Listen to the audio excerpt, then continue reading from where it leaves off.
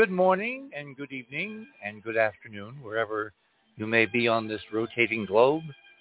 Merry Christmas, one and all. We have a present for everyone on planet Earth. Actually, we got a couple. But the one we're going to talk about tonight is we are in contact with someone on this Christmas weekend, this Enterprise mission Christmas weekend that we set up so many weeks ago as an effort to reach out and broadcast to a potential interstellar AI, a probe, a robot, a Bracewell device, something akin maybe to my friend Arthur C. Clarke's Rama. Whatever it may be, it came through the solar system over 4 years ago, 4 years and a couple of months. And it changed dramatically a whole bunch of things.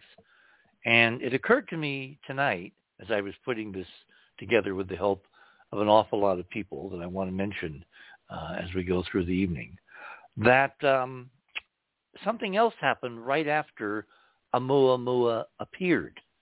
And, as we go through the morning, I will go into some of these details. Welcome, one and all. I hope you had a wonderful Christmas. I hope you are, not too stuffed with turkey and stuffing and all the other goodies. I hope you are with your families. I hope you are listening in front of some wonderful fire somewhere. That's one of the reasons why we don't have Cynthia with us tonight, because she is up country with her family, and she so deserves it. Back when we were kind of thinking about doing this, I talked with her, and she said, you're kidding. You're going to do a live show on Christmas? And I said, well, yeah, because, I remember way back when Robin and I were together, and we would be wrapping things on the dining room table, and I would take time out because George, or before him, Art, would call, and we would talk to the audience on Christmas Eve, kind of like an extended family. Well, Robin isn't here anymore, so you guys, you are the extended family, and there's a lot of people who are not enjoying family, and they're all alone, and I want you to know that we're thinking of you, and we're going to bring you extraordinary tidings. There is something so wondrous, so astonishing, so absolutely shatteringly amazing going on, in a positive sense. I mean, the world, if you look at the news, you can get very, very, very depressed. Well, since December 4th, since we began this experiment, we have been getting return answers. Now, as we're going to talk about in detail tonight, the answers, and by the way, tomorrow night as well, because part 2 of this very complex interchange of information, which is going on with someone out there, is too much to tackle in one night. So I have lined up some very interesting, diverse perspectives on what's going on and who might be responding and what the meaning of what we're getting ultimately signifies and all that good stuff. And we have a very full house tonight, so I should probably get along with it. So anyway, on a final note, yes, you are not forgotten. We are here, and we are live, and we have some amazing things to talk about, because someone is sending us very good news. And I will explain over the next 3 hours exactly what I mean by that, with the help of a very interesting panoply of guests and friends and colleagues. And again, more of the extended other side of midnight family on this Christmas night of 2021. The first bit of good news, if you are new to the show and you don't know quite how it works, we have a section called Radio with Pictures. Not exactly video most of the time, but images, kind of like snapshots of things we talk about and references, so that when you finish listening to the show, and if you're a member of Club 19.5, you can go back and at your leisure plumb the depths of these links, these images, these videos, these papers, whatever is up there. And you can kind of fill out, as Paul Harvey would say, the rest of the story. item number one, what you want to do is you want to go to theothersideofmidnight.com, click on tonight's banner, which says, by the way, this is an animated banner created by John Womack, who was one of our guests tonight. John, you really outdid yourself.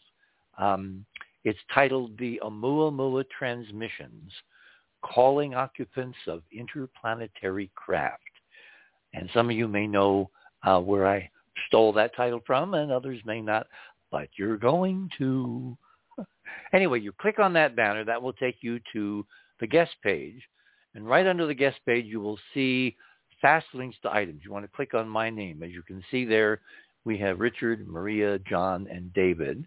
And you're going to click on my name. That takes you down to my section of Radio with Pictures under that Radio with Pictures banner. The first item, as we have done now for a couple, 3 months, is La Palma. And we've been keeping everyone abreast on La Palma, giving out this link so you can put it on your phone. If you're along the coast, you wanted to kind of be aware if something really bizarre was happening, like major eruptions or major earthquake, because the geophysical models that were published back in 2001 said that there was a significant, not huge, but significant chance that under the right conditions, about half the island could slide into the Atlantic, causing a mega tsunami. And that, as Carl used to say, would not be good for beagles or begonias. Well, the good news tonight, on this Christmas night of 2021, the authorities on La Palma have broadcast the all clear. The eruption of La Palma in the Canary Islands has officially ended. And you want to click on that link and read all the details. But as of a few days ago, and again it was emphasized this evening, the La Palma eruptions, the longest in the recorded history of the La Palma volcano, are over. And that is very intriguing for a whole bunch of reasons. Now, item number two, this was so appropriate. It turns out that the Spanish military has been conducting rescue efforts around the island to try to round up and feed. Spain's civil guard has been rounding up and feeding the literally hundreds, if not thousands, of cats which have been made homeless by people fleeing and by the eruptions and the lava and the steam and the ash and all that stuff. And if you click on item number 2, you will see a really adorable video having to do with cats. Now, for those of you who've been following our research for many, many years, you know that somehow, as part of our own ancient history, certainly on this planet, but apparently also on the planet Mars, cats, felines, play a very significant role. So again, this is one of those coincidences, quinky-dinkies, as a friend of Cynthia's used to say, that I just could not resist because, who can resist a good cat story on the internet? So they are now trying to find the owners, the families of these cats, and reunite them. And now that the volcano apparently has ceased its tumultuous activity, that should be a lot easier. Well, I said earlier that we have 2 Christmas presents to give you tonight. The first of which, of course, from our perspective, is this extraordinary 2-way communication we're engaging in with someone out there. And although we're directing our attentions to Oumuamua, my feeling over the last several weeks since we started this on the 4th of December is that we're getting answers from some kind of an interstellar or intergalactic or maybe even interdimensional party line. Because even when we're not transmitting on the particular frequencies that we have chosen, 144.1 and 432 megahertz, and we will explain, again, for those who have just joined us, the significance of those 2 specific frequencies, because nothing about this has been left to chance. In addition to our Christmas present, which is decoding some of what we're getting. And boy, when you hear what we're getting, it's an extraordinary gift from somewhere, some when, somehow, someone. The second gift comes from NASA and the European Space Agency, because in the wee hours of this morning, it was 5:20 a.m. here, and there I am sitting, bleary-eyed, looking at the big screen. NASA was able to finally, after a quarter of a century and something like $10 billion. Before you freak out about the money, remember, that's a chicken feed compared to, the price of, let's say, an F-35. But $10 billion has bought us the most extraordinary space telescope, scientific instrument probably in the modern history of humankind. And this morning at 5:20 a.m. Mountain Time, it was successfully launched from French Guiana and is now moving at something like 20,000 miles per hour. It'll take about a month to get there, but it's moving to a point, actually a region of space behind the Earth, away from the sun by about 1 million miles. And there it will be parked. How do you park something in empty space? Well, you set up a gravitational set of interactions so that the forces kind of balance. And so the Webb telescope, this extraordinarily, incredibly complex piece of optical miracle engineering, which, as I said, has been worked on for about a quarter of a century with several stops and starts and false, we're going to launch it next year, that kind of thing. Because the problems in creating this jewel were well nigh impossible even by 21st century space engineering and manufacturing technologies. But they went and did it, and we're going to see in the next few weeks, NASA's going to have all kinds of updates, and I will report, weekly as we go through this, the progress in unfolding the multi-layered solar shield, which will prevent sunlight, infrared radiation from heating the telescope, and it will be cooled down on top of this basically tennis court-sized multiple-layered mylar blanket, although I think maybe it's Kevlar, down to almost absolute zero. Now you might ask, I did, why the heck do we have to build a telescope that's got a 21-foot wide mirror? I mean, that's enormous. That's bigger than my living room. Why a telescope that's got a mirror, by the way, clad in gold, a few atoms thick?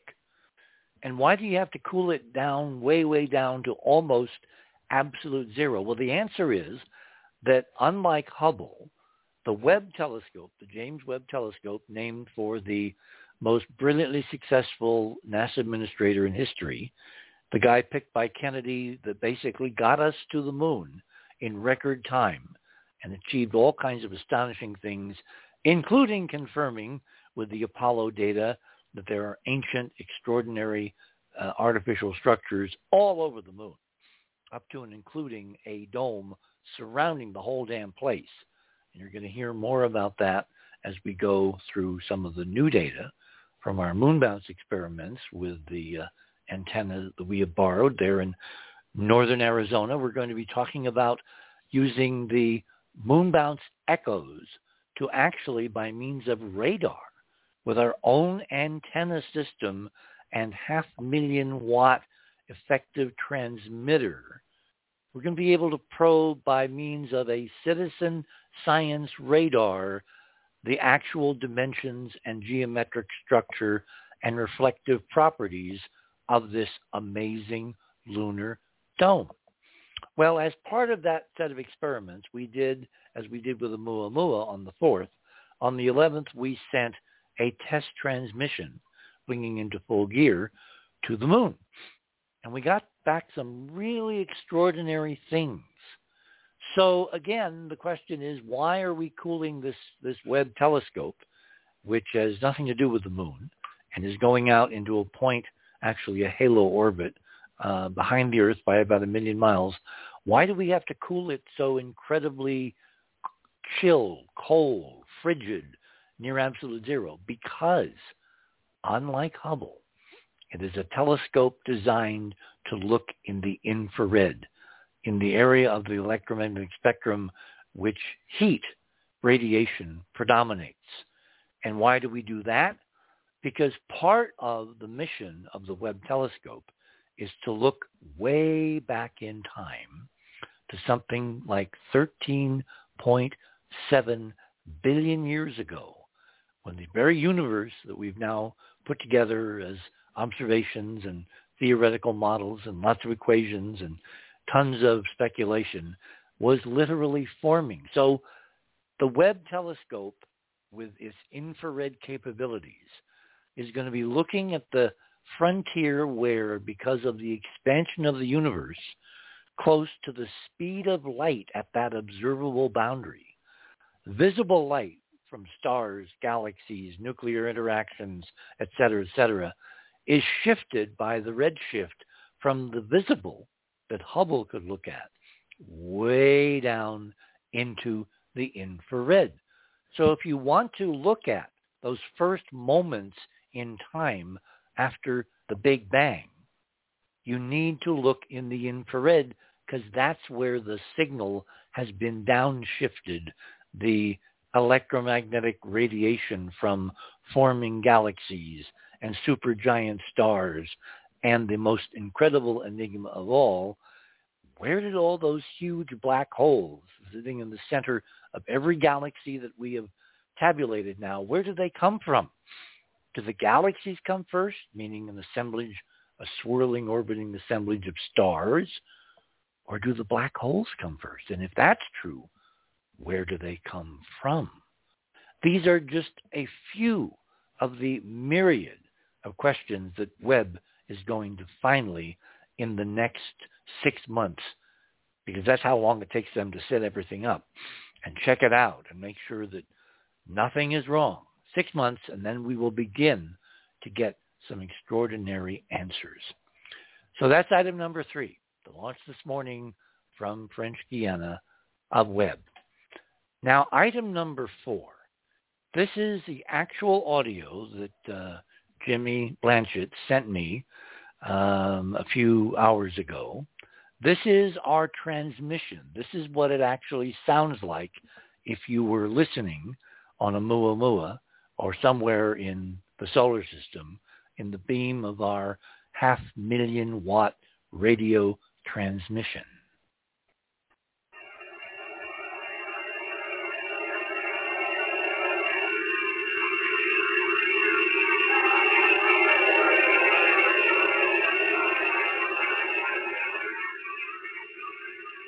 This is the message we are sending, not just to Oumuamua, but ultimately someday to the stars, because it just keeps on going and going and going.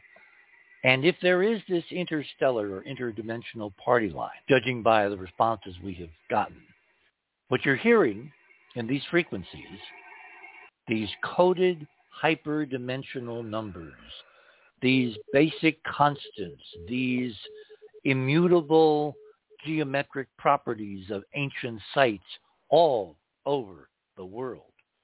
What you hear in those coded transmissions are questions and statements in our own hyperdimensional mathematical language that we have sent out into the dark starting on December 4th.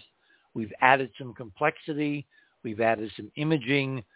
We even added, as you're going to hear, some specific music coded in these hyperdimensional terms. And what we have gotten back from the dark almost instantly, which immediately throws into the ash can that we're dealing with communication which is limited to the speed of light. What we got back is, in fact, what you're going to hear momentarily again, because we're getting answers to the very frequency questions that we are posing.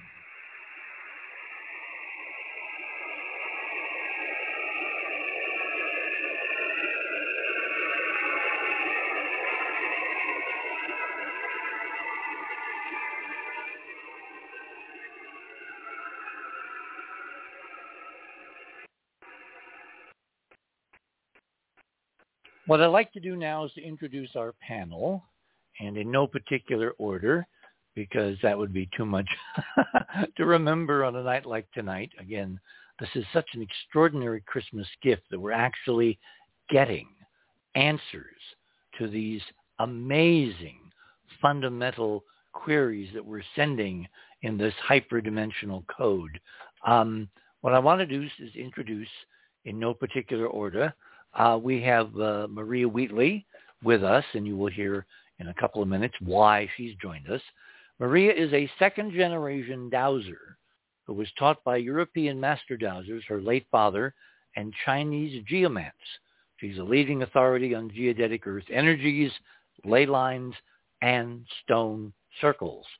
She's an accomplished author of many books on sacred sites and dowsing, and you can read the rest of her biography there on the other side of midnight. Jonathan Womack is back with us. Now, John has many, arrows in his quiver, not the least of which is that he has personal experience with other dimensions since he's been leaving his body since the fall of 1965, and has a rather remarkable database on out-of-body experiences. But in the 3D reality, he also is a really interesting musician, and he has now involved himself in computer processing and animations and graphical displays. So what I asked John to do, kind of translate some of the signals we've been getting back into a very visual form. And when we get to John, he's going to show you some pretty amazing things that we have begun, I want to emphasize, just begun to decode from the signals we are getting. We also have with us David Sarita. Now, David and I are kind of like kindred spirits because, our language between us is kind of math. A lot of people, their eyes glaze over when you bring up mathematics and its companion geometry. But what happens is that when we send out these codes, the answers we are getting are A, in mathematical form, to the extent we're able to translate this cornucopia of amazing stuff that we've been recording. I mean, in the last several days, I probably recorded several gigabytes, almost 10 gigabytes of return messages in the form of these wave packets of dots and dashes that are not Morse code. It's like the codes have codes within codes within codes, and we've only penetrated probably to the first level of the ultimate complexity that there is to be decoded. Well, I'm going to be unabashed tonight about asking for some additional help to help us do this, which could be in the form of funding. We have a donate button on the Enterprise website on the other side of midnight, right there prominently in the page. We could use donations in kind. Sophisticated software, algorithms that can take these waveforms and give us visual graphs and do statistical analysis and comparisons, for instance, between the sounds and signals I'm recording here and the sounds and signals that David is recording, 1,500 miles away, and the sounds and signals that Jimmy Blanchett is recording 500 miles to the west of me, et cetera, et cetera. So we have a multi-point listening array, and what we like to do is to convolve all these separate recordings into a comparison. And you can't do it by eye. You can't do it by, manual labor. It's got to be done by the right computer algorithms. Well, we don't have those at the moment. But somewhere out there on a planet that's listening to us tonight, we're in something like 190 plus countries, there does exist expertise and there does exist the software to take these signals and absolutely give us in return what they're trying to say at whatever level of complexity the signals are being sent and the images and data are being encoded. So we need some help. David is a citizen scientist born in Edmonton, Alberta in 1961. He has been involved in ancient studies, ancient artifacts, ancient sacred sites for literally decades. He has produced and scored music for meditation, frequencies for tuning consciousness. He and his late wife have had a meditation practice and consciousness course on audio and video called Quantum Regenesis.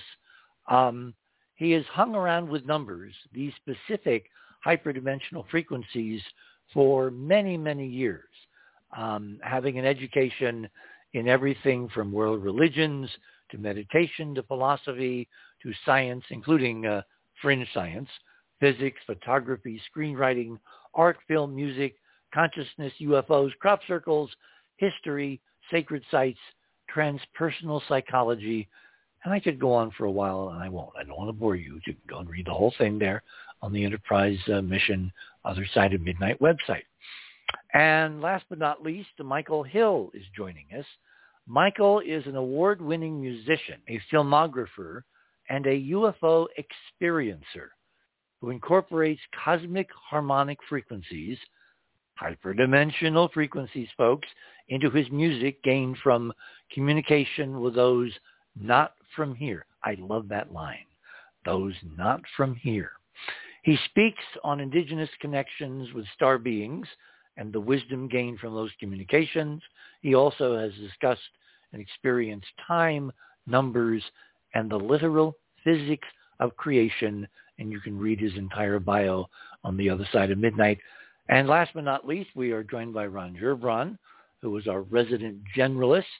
And Ron likes to listen for a major part of the show, and then he comes up with either pithy questions or even more pithy observations. So at any moment, Ron might break in with a really important question that I and other folks tonight have not thought of. So without further ado, welcome one and all to the Other Side of Midnight, to our Christmas Oumuamua weekend. Let's see, where should we begin? I think to get the ball rolling, I want to go to Michael Hill. Michael, you're kind of responsible for this because you're one of the folks that introduced me to the wondrousness of 432.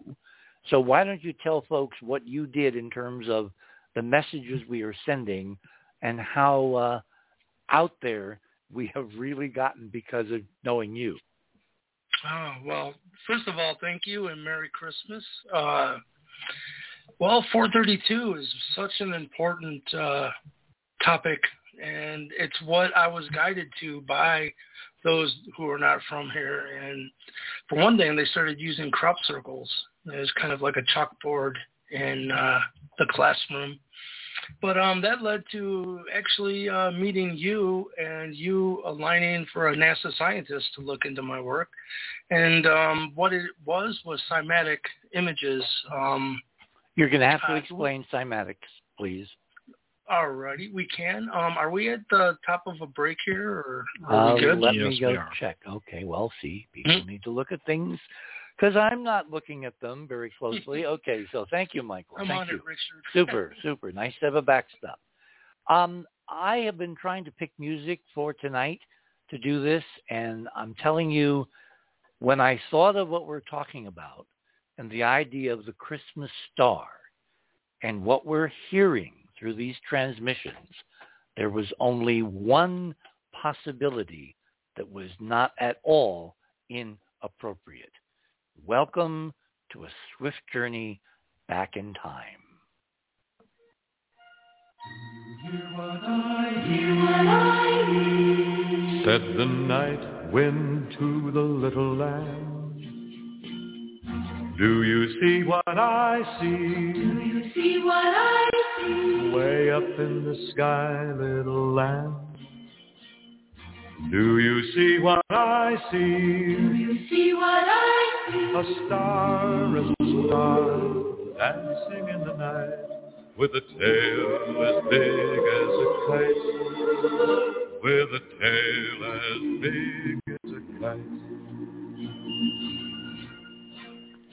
Said the little lamb to the shepherd boy,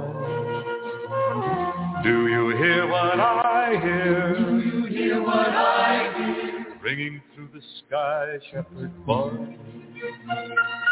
Do you hear what I hear? Do you hear what I hear? A song, high above the tree, with a voice as big as the sea. With a voice as big as the sea. Said the shepherd boy to the mighty king, do you know? The only reason they've done that is because they know and have openly admitted that it's unenforceable. So if they kept everyone locked down over Christmas, they know that everyone's going to ignore it because you're going to go and see your family at Christmas. Of course you are. And they know that you've got 65 million people in the UK. You can't police 65 million people going to each other's houses for Christmas. You can't do it. There's not enough police officers. So what they've done to try and keep some kind of, appearance of power is give us those days.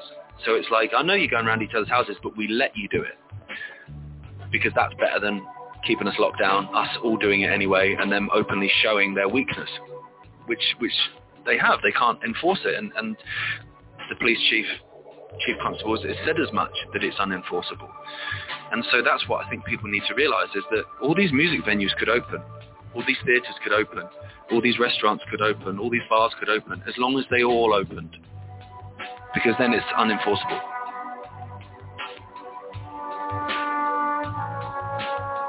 Hello everyone, my name's Gareth Ike. It's been a pleasure to talk on the other side of the news.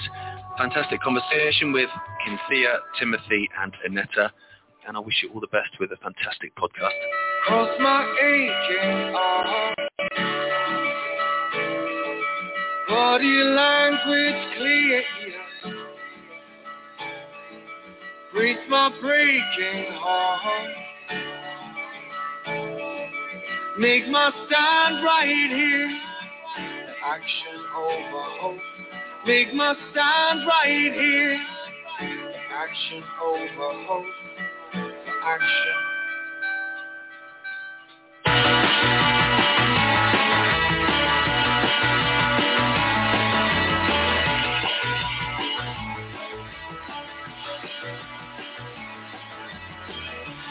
Show your maker mouth, don't show your face out here.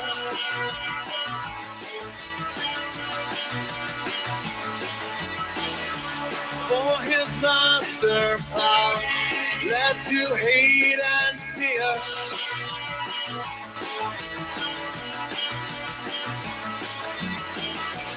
Cross my aching heart, body language clear, break my breaking heart, make my stand right here, the action over hope. Make my stand right here, the action over hope. But I know what I know, in your palace worn mighty king. Do you know what I know? A child shivers in the cold. Let us bring him silver and gold. Let us bring him silver and gold.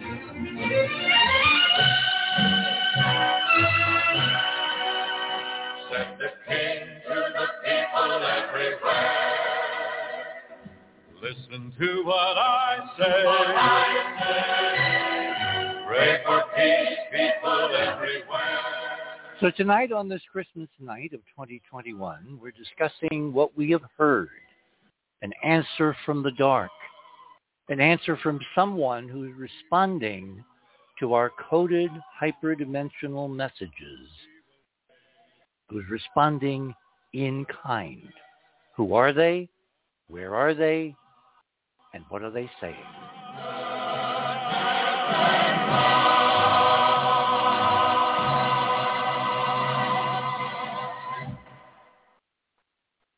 So, Michael, a segue of music to music. What did you do to contribute to our interplanetary messages to Oumuamua last night, tonight, tomorrow night? Well, the one thing was we were getting into cymatics, which is the new science of making the invisible visible for the first time, that they can actually pump frequency through water now. But in the past, they would use a big metal plate and put sand on it, and they'd have a bow. And once you bowed it and you got this tone, you could watch the sand dance, and geometry would form. And it wasn't random. Every time specific frequencies were hit, specific geometry would happen. Well, that's now evolved to the point that they have a big vat of water that is suspended in a tripod, and they can pump frequency through it. And so I started to be guided into the importance of 432 hertz. So I had recorded just my A note in my recording studio, but meticulously tuned properly to 432 hertz. And I sent that to the scientists, and I got back a 4K image of what was created, and it pretty much flipped out the scientists. They said, we've used this technology to image everything known to man, every frequency, baby noises, dolphin noises. They're becoming famous for developing a language to speak with dolphins. But they said, we've never seen the kind of complexity or dimensionality of anything we've ever imaged, but we never imaged an electric rock guitar amp. Interestingly enough, they said that they believe it was actually the tubes that give you that crunch and what it's doing to the frequency that created this crazy dimensional image. But that is one of the things that Jimmy was able to digitize and put into the transmission, is that actual cymatic image. And because of your work and getting me aligned with a NASA scientist, they proved that, in particular, I had encased it into quartz crystal glass that had a copper wrap. And they found that it's revitalizing dead municipal tap water back into like spring water energetics and signature.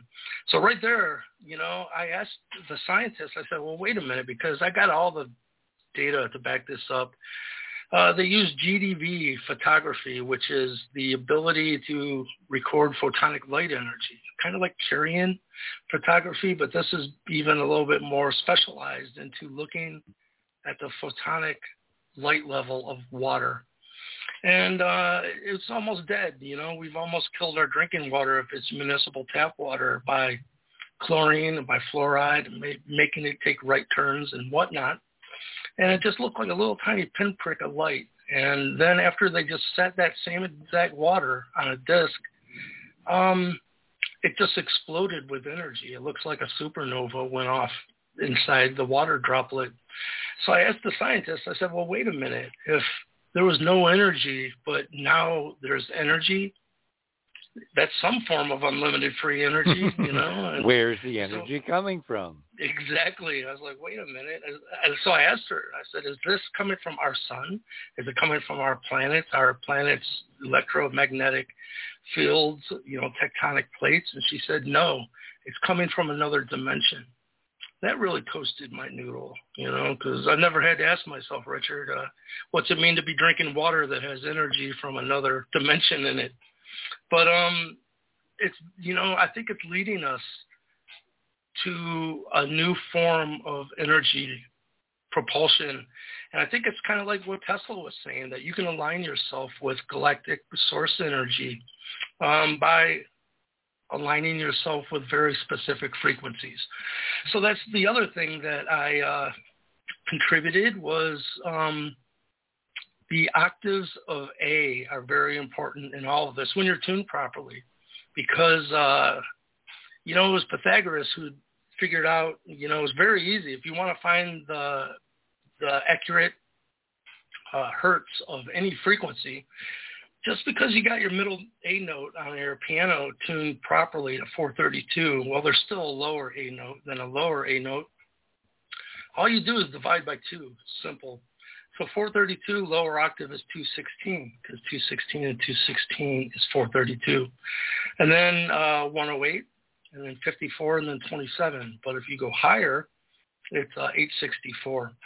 And why this is even important is, it was you, Richard, who I didn't know. I knew that there were musical frequencies, and I knew from my own working with them. But until I didn't understand that they were also precessional cycle numbers.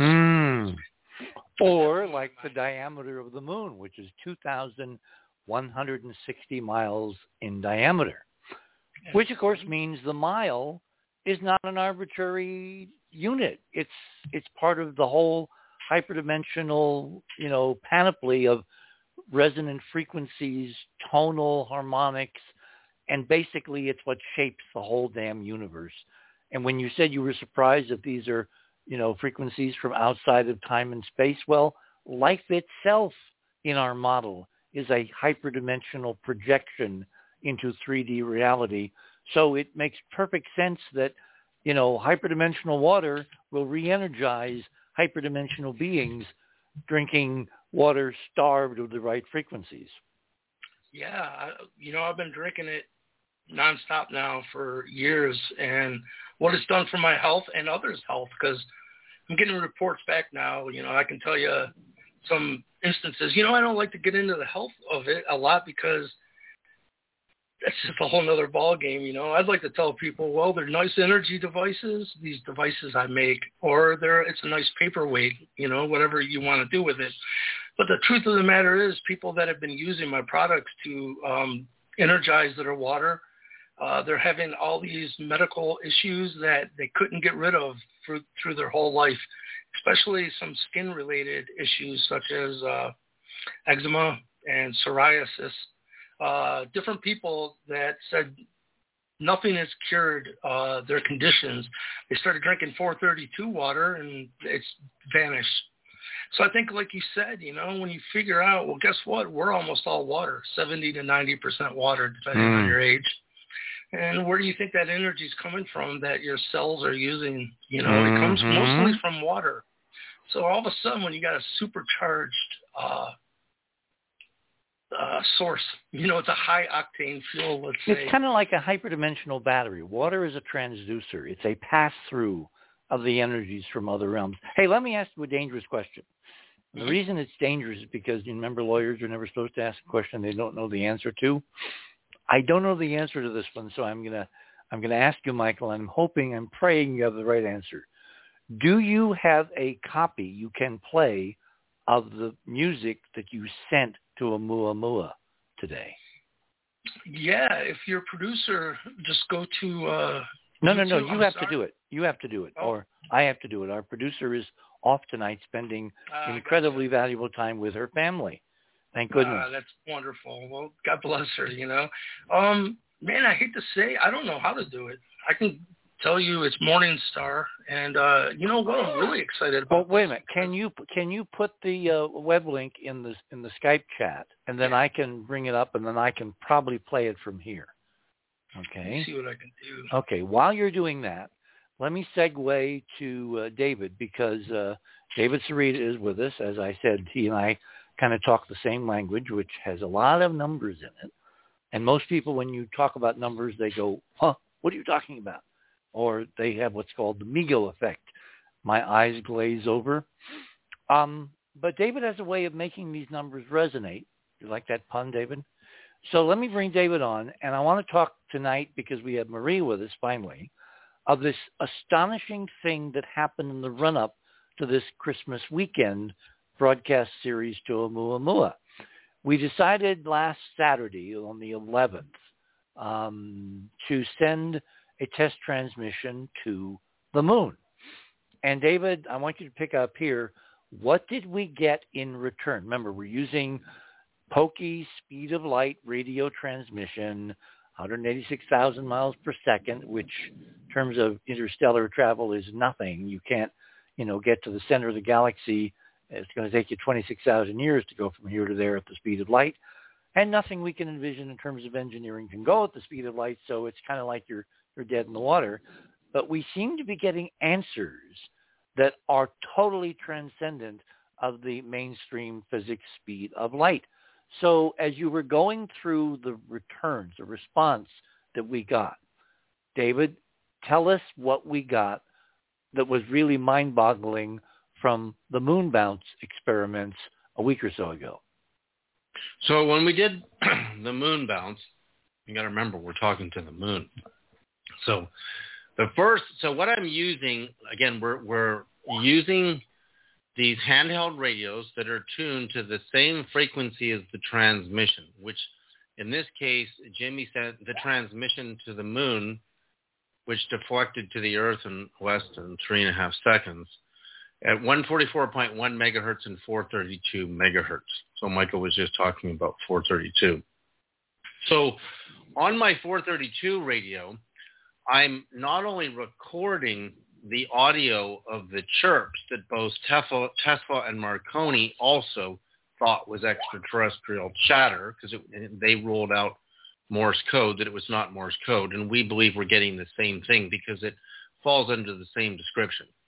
So the first thing that I got on my 432 radio was they sent me the speed of light in metric. I mean, this can't be an accident, right? Like you could, like, and so what I'm doing is I'm using a frequency meter and I'm taking a picture as these frequencies, as numbers are jumping all over the meter. Like a frame grab.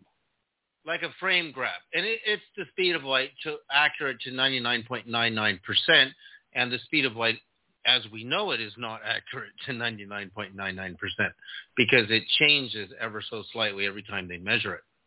So that blew my mind. I said, they sent me the speed of light. You have to understand, when you calculate an electromagnetic frequency, you take the speed of light divided by the wavelength in the same unit of measure. So if I'm using metric for the speed of light, my unit of measure has to be metric for the wavelength. And then you get frequency. So it's a very simple calculation. It's not Greek. It's simple. The measurement of the speed of light, 299,792.458 kilometers per second, divided by your wavelength. So that was really key that they sent that. Then all of a sudden, and I got screen grabs of these. I sent everybody in our group the speed of light. Okay, for people who think this is easy, did you kind of ballpark what the chances were of this just coming up randomly by coincidence? Well, they're not coming because I saw the speed of light 3 times, and it's like when you're redundant message. You're taking a picture of a hummingbird, and the freaking bird is jumping all over the place, and you get one picture, and the next shot you miss them.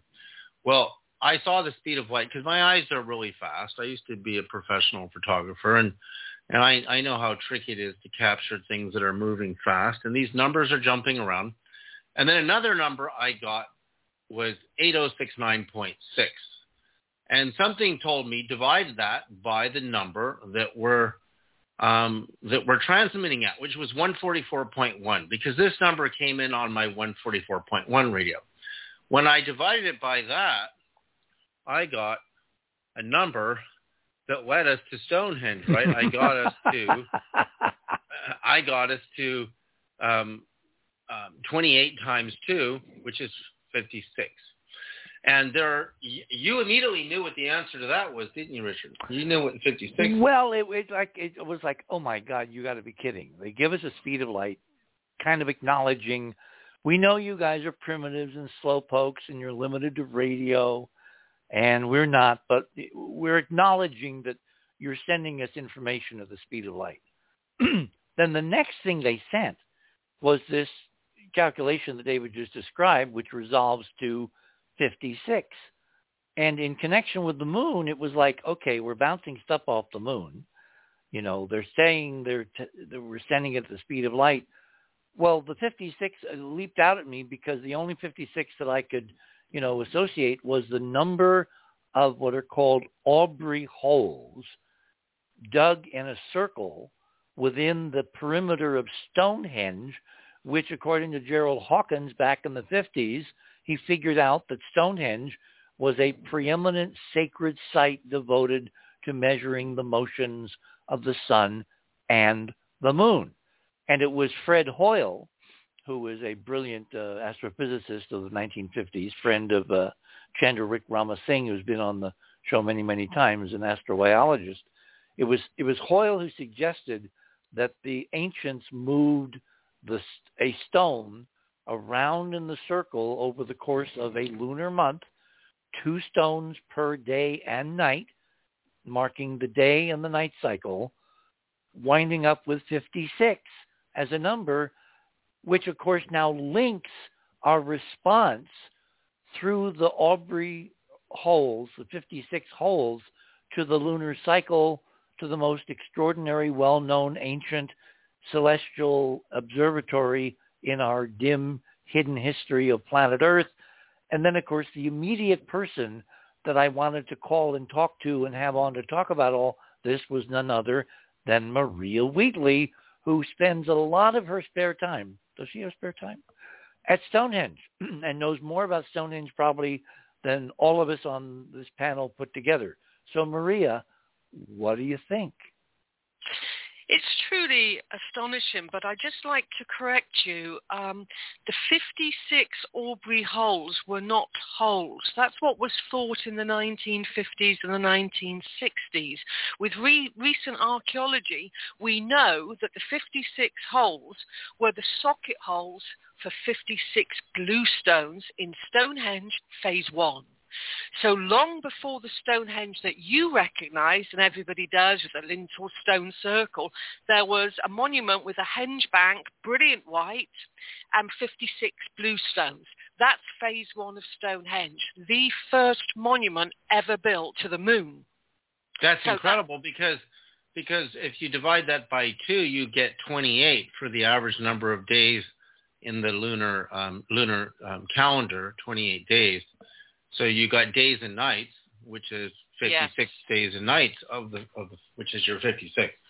But the 5-year cycle is very important in the number 56 at Stonehenge. So in 5 years, you have 12 lunations, and that takes you to the nearest decimal of 5 times 29.5 times 12, which gives 56. So it's really dedicated to the moon. So every 5 years, we could say, because those blue stones are highly magnetic and aligned to the moon, they relate to these energies coming in. And more than that, it's not just about what's out there in space. That circle, which was massive, that 56 bluestone circle, also was aligned to a circular Earth energy pattern that is the harmonic surface pattern of underground water. So we have the Earth energies resonating to the underground water. It's set beneath an aquifer, Stonehenge, which also relates to the moon itself. And when we get the number 56, according to Gerald Hawkins, which Richard mentioned earlier, it's 19 years, 18 years equals 56. And that relates to the moon's metonic cycle when it's the year of the high moon. And the year of the high moon is the longest night in the moon's metonic cycle, a bit like the opposite of the longest day, which is the summer solstice. Wow. Oh, my God, that is mind-blowing. So, So hang on, David. Hang on. So this means, to my way of thinking, we're sending a message to the moon. We get a set of responses that, A, talk about our technology, speed of light, and then they talk about the most celebrated, ancient, sacred monument on the planet that everybody now knows is associated with celestial astronomical observations, specifically the sun and the moon.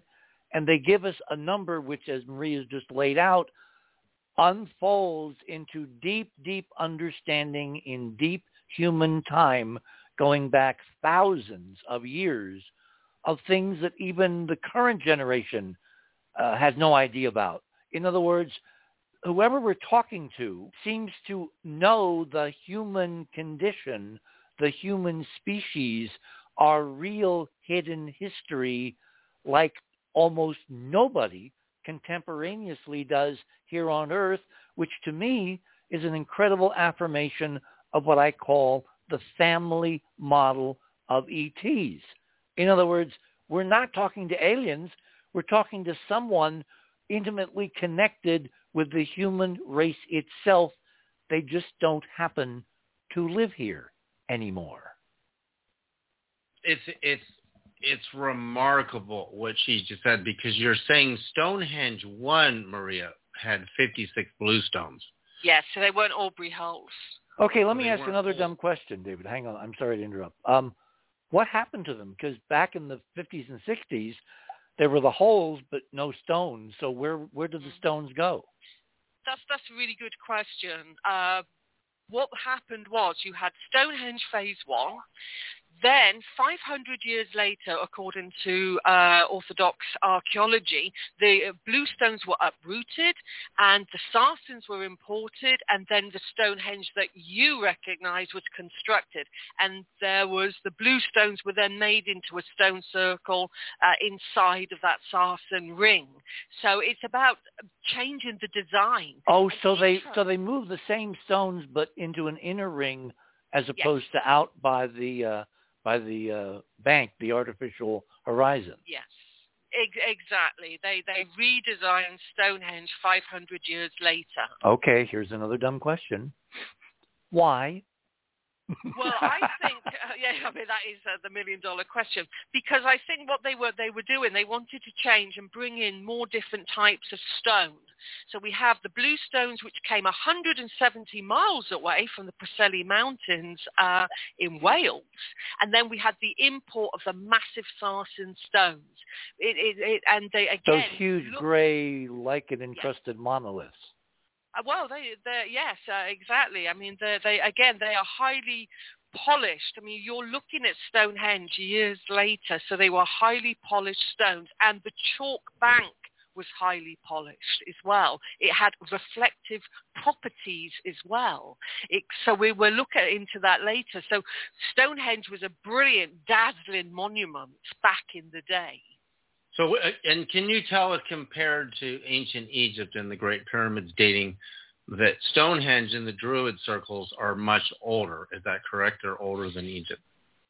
The phase 1 of Stonehenge predates Egypt. It goes to 3100 BC, and if not prior to that as well, because carbon dating taken from Stonehenge bluestone socket went back to 7000 BC, one carbon dating. It's just the archaeologists chose the earlier, later date rather.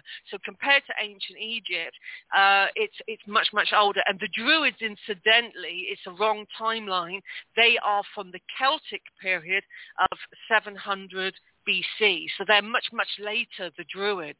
Although you did have, so you're talking about a different era. Well, this is important, Maria, because when we go to the response from Oumuamua, which is going to lead us to the absolute perfect royal cubit, I want to ask you when we come back if there was a megalithic cubit, or was it just a megalithic yard, as Alexander Thom has stated. Let's not get ahead of ourselves. A lot of information, lots of numbers. So excited about where this goes. I understand, David. The bottom line is, whoever we're talking to seems to know our language. They seem to know our history. They seem to know our ancient history that we don't even know. Exactly. So who are they? That's because this response is instantaneous. We will be answering, hopefully, some of those questions on the other side of midnight. My name is Richard C. Hoagland. We shall return. With every thought you think upon the recitation we're about to sing, calling occupants of interplanetary craft, calling occupants of interplanetary most extraordinary craft. Calling occupants of interplanetary craft. Calling occupants of interplanetary craft. Calling occupants of interplanetary most extraordinary craft. You've been observing our Earth, and we'd like to make a contact with you. We are your friends.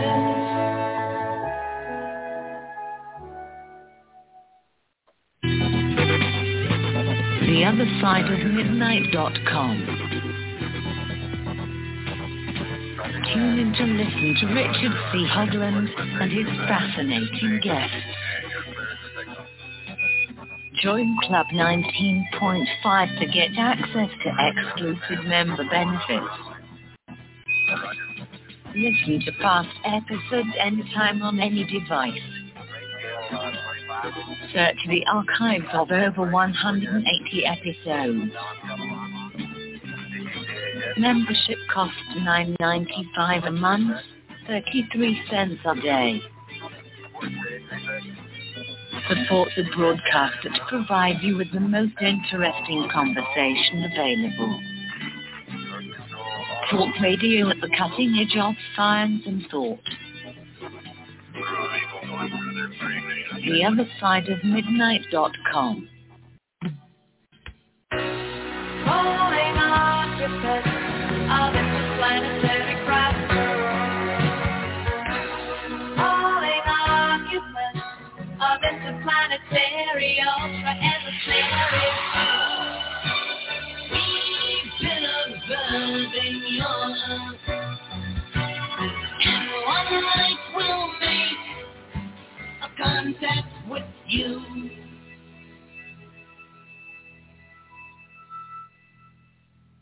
We are your friends. And not only that, we apparently are your family. Calling occupants of interplanetary, quite extraordinary craft. I mean, imagine the human race who thinks we live on this one little speck of dust orbiting an average star 26,000 years from the center of the galaxy, taking 240 million Earth circuits of the sun to go around the galaxy once.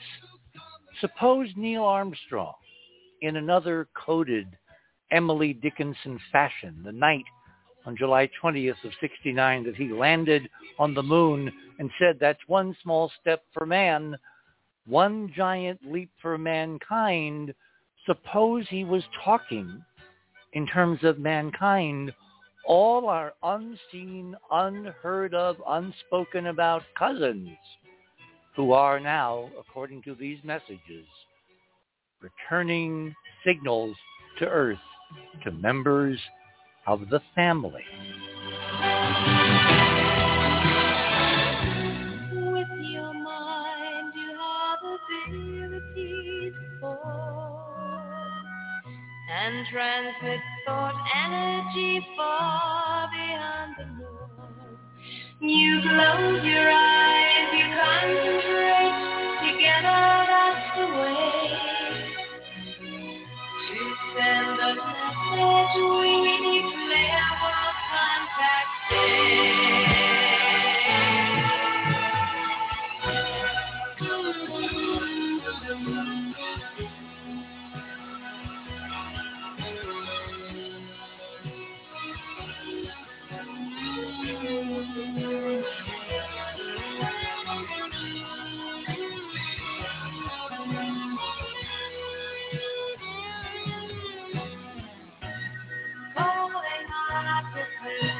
of interplanetary craft.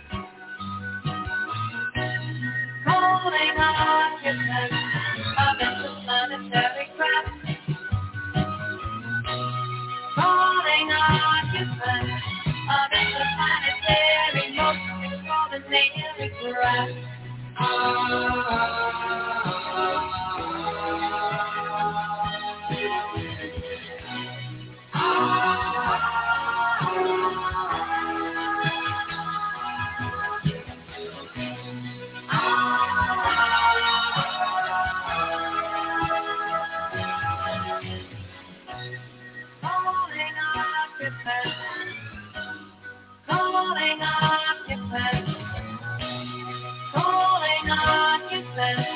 Of interplanetary and planetary craft.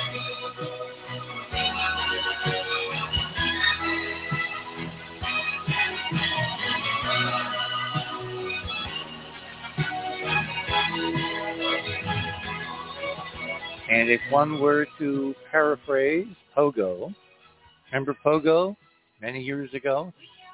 We have met the aliens, and in some way, shape, or form, they turn out to be us.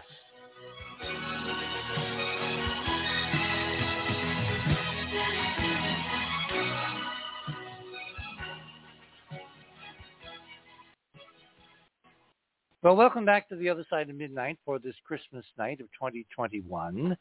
David, now it's, I think, time to segue into the equally astonishing surprises that yesterday's receptions held, which is we wanted to transmit. I mean, the original idea behind this experiment was we would pick an appropriate, unique astrological time when there was the square of two major planets of the solar system, Uranus and Saturn. In astrology, one referencing concretization, the matrix, reality, the form of our perception of the way things are, and the other one, Uranus, revolution, caprice, changes, radical, unscripted changes. And they go together in this moment in time as a backdrop in the solar system in terms of spinning celestial bodies orbiting the sun, creating a unique set of hyperdimensional frequencies and energies. And into that matrix, we thought it would be cool to transmit to Oumuamua to see if we could get a response. Well, now is the time for you to tell us, what did we get from the transmissions to Oumuamua yesterday afternoon? Yesterday afternoon and today, my measurements using the tools that I've mentioned, here and tonight, which I freeze frame captures of exact frequencies coming from the chirps of the radio, plus I'm recording. And when I'm capturing a chirp, there's at least 3 to 4 numbers that appear in just a matter of a second. And the first number, this is the very first number. You have to understand, I spent a good 5 years in what you call qubit wars, because everybody has a theory that they've resolved the royal qubit to perfection. And believe me, hang on. What's a qubit? Well, it kind of sounds exactly what it is, qubit. Like, so you square it and then you cube it. So if you want to know the volume of a cube and you want to build buildings or temples such as pyramids and or Holy of Holies, Solomon's Temple, etc., you see, the God of the prophets in the Bible is a master measurer. Every prophet is given a project that you're going to build something, whether it's Noah's Ark 300 cubits long, or it's the Ark of the Covenant, which is 2.5 cubits by 1.5 by 1.5 cubits. That cubit is based on the inch, and the inch is based on your index finger, the last joint. If you take your last joint of your index finger and put it next to a ruler, you'll see that most humans are pretty much at an inch. So it's based on an actual body part. And then you have palms, which are based on fingers, and then you have cubits. So the question in the ancient world is, what is the perfect royal cubit? Because we know the common cubit, which can be between 17.5 and 18 inches, was for the common builder. But for royal builders, it would be the royal cubit, which was symbolized by elbow to fingertip plus a hand. Now, in the book of Ezekiel, the prophet Ezekiel is visited by an angel holding a 6-cubit staff, and repeatedly throughout the book of Ezekiel, at least 5 times, God says a cubit is a cubit plus a hand. So God, the God of the prophets, is saying that I only use the cubit plus a hand. But it doesn't use the word royal cubit. And this is where a lot of biblical scholars make a huge error and make everything way too short because they're attached to this shorter cubit. Well, an archaeologist named Ron Wyatt found the remains of what he thought was the remains of Noah's Ark on Mount Ararat, and when he measured it at 515 feet, I knew exactly what that meant. This was on Fox News. It was on every news channel of the world. They said, well, that's too long. That couldn't be Noah's Ark. What a bunch of retards, because they don't know what the heck is that a technical term for academia? Retards? They don't read Ezekiel. It's so spelled out for you 5 times. You don't use the common cubit. So you use the cubit plus a hand. So when you understand that we sent this message to Oumuamua, and this is the first number that shows up on my screen. And there's a reason that the number that shows up on my screen is the square of 2 royal cubits. Now, why is it the square of 2? Because in Peter Lemizuri's book, The Great Pyramid Decoded, a measurement of 2 royal cubits appears in over 15 places in the Great Pyramid, making it the most common single repeating measurement in the entire complexity of the pyramid.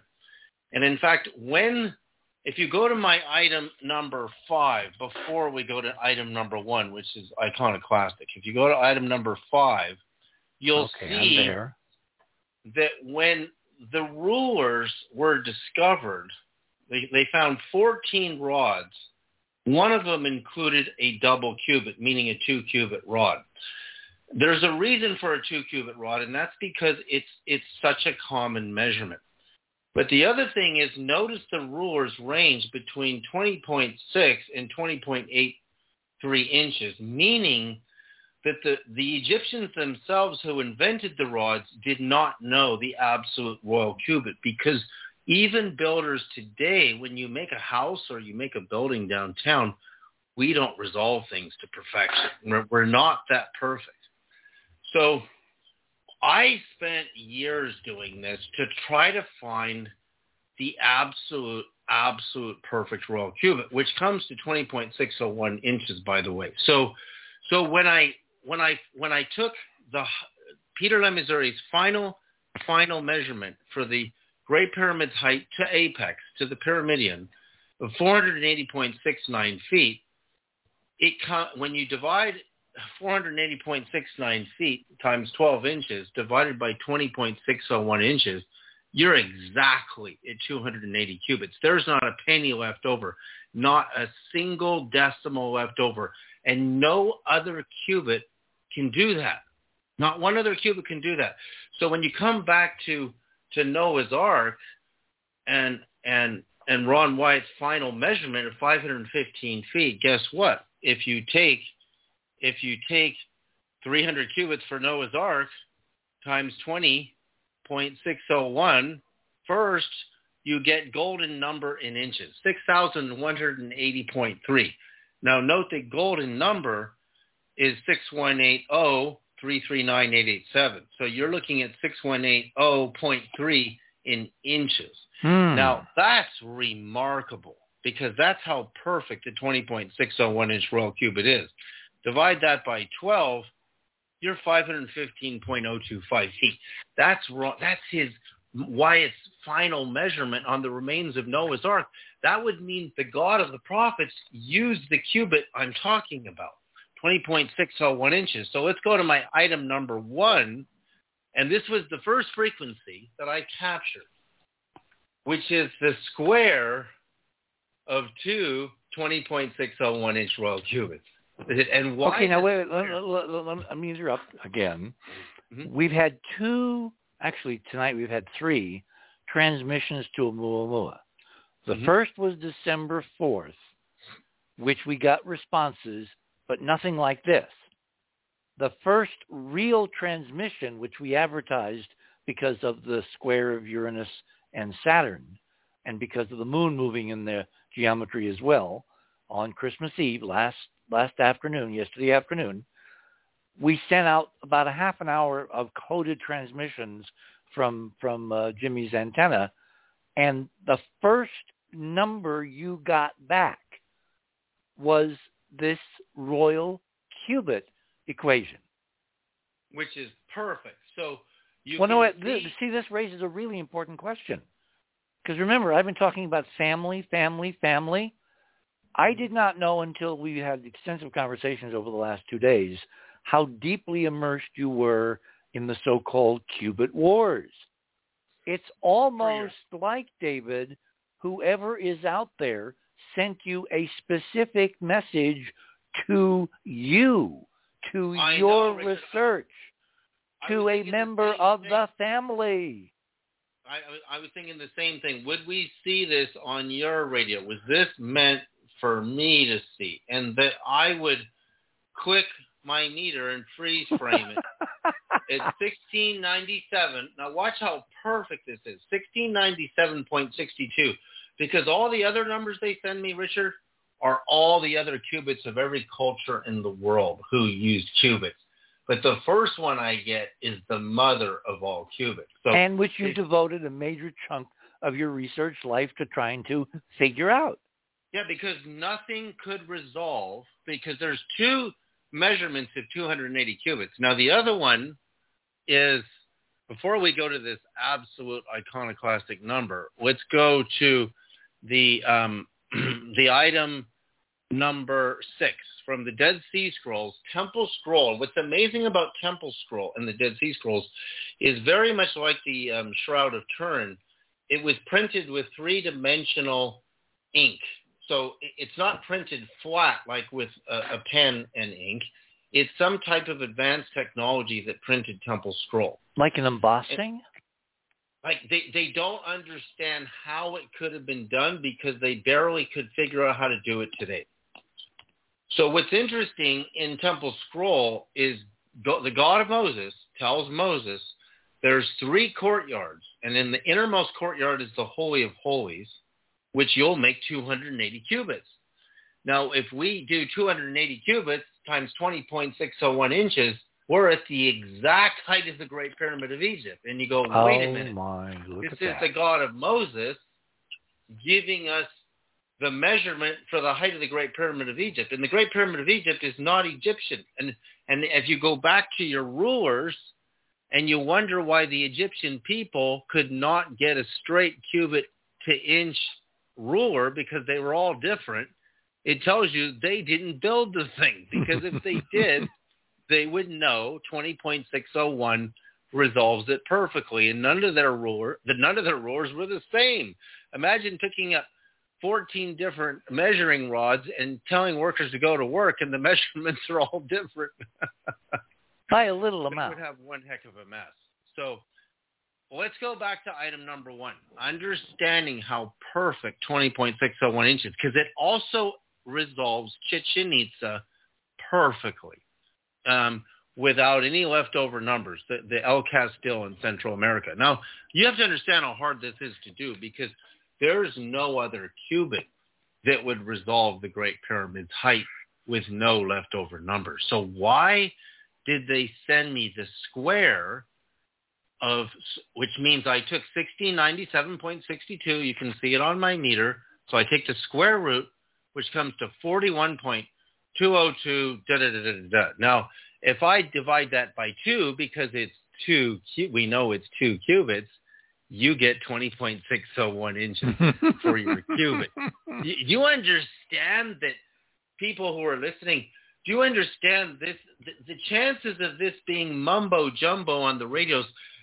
Nobody on Earth today in the world of qubit wars even knows this number, because they're all stuck on all kinds. Go Google Royal Qubit. You're going to see so many different numbers. You're going to go, which one is the right number? Is it Wikipedia? Is it Britannica? Is it this guy's article here? They're all fighting over it. Okay, before we go further, I want to go back to Maria. Maria, welcome to the party. What are your thoughts on this? Yes, it's truly remarkable, because it's about the past, the present, and the future, I think, because it is going beyond time, because whoever is being answering back, as it were, knew, as you mentioned previously, the history of Stonehenge. But when we look at the relationship of Stonehenge to the moon's metonic cycle, the longest night of the moon's cycle, the year of the high moon, is coming up in 2025. So I think that year may be significant for Stonehenge and humanity. That number is when a bunch of other stuff. You just said 2025. That's Peter Lemaisurier's prediction in the Pyramid Time Clock of the total collapse of the materialist civilization, he's saying 2025 plus or minus 3 years. That's in his time clock, by the way. Well, you know, that's also supposed to be the year of the end of the so-called Kali Yuga, the Vedic cycles that are on the precessional cycle of the physical modulation of the physics by planet Earth.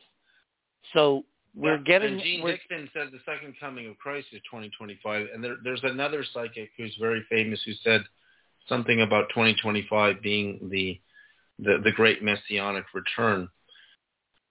So that's amazing. In other words, go ahead, Maria.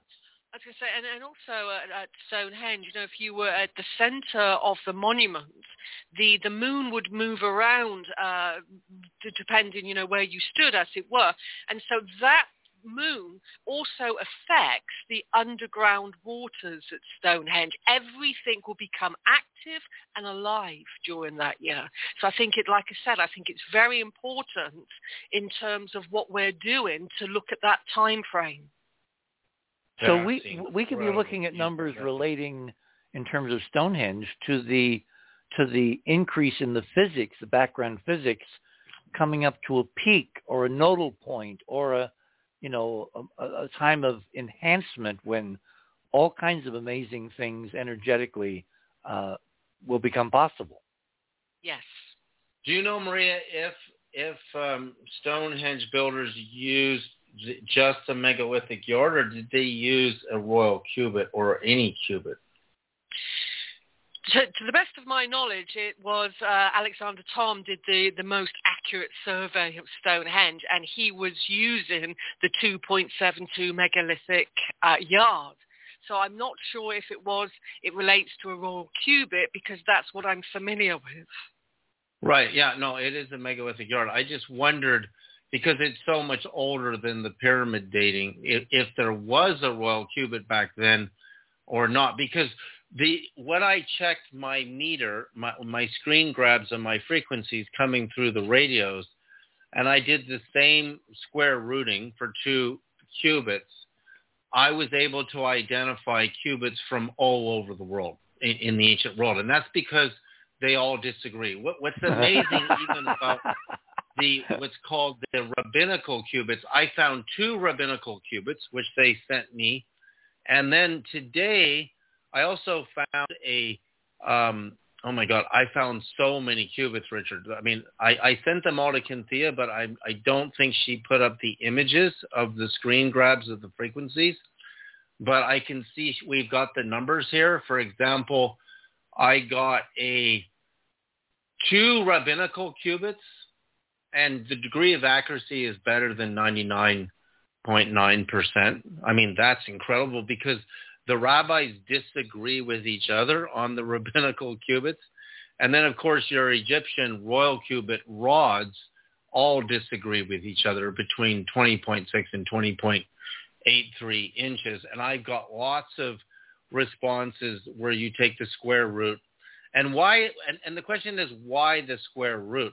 And one of the things I found is these radios, for example, they won't produce a frequency like most speakers. If you understand frequency response of speakers, they generally start at around 40 hertz. 37 hertz would be a good speaker, whereas headphones can pick up 20 hertz nicely, which is the bottom of cognitive human hearing. Mm-hmm. So, but the other reason is, what do you do with the measurement when you build a temple?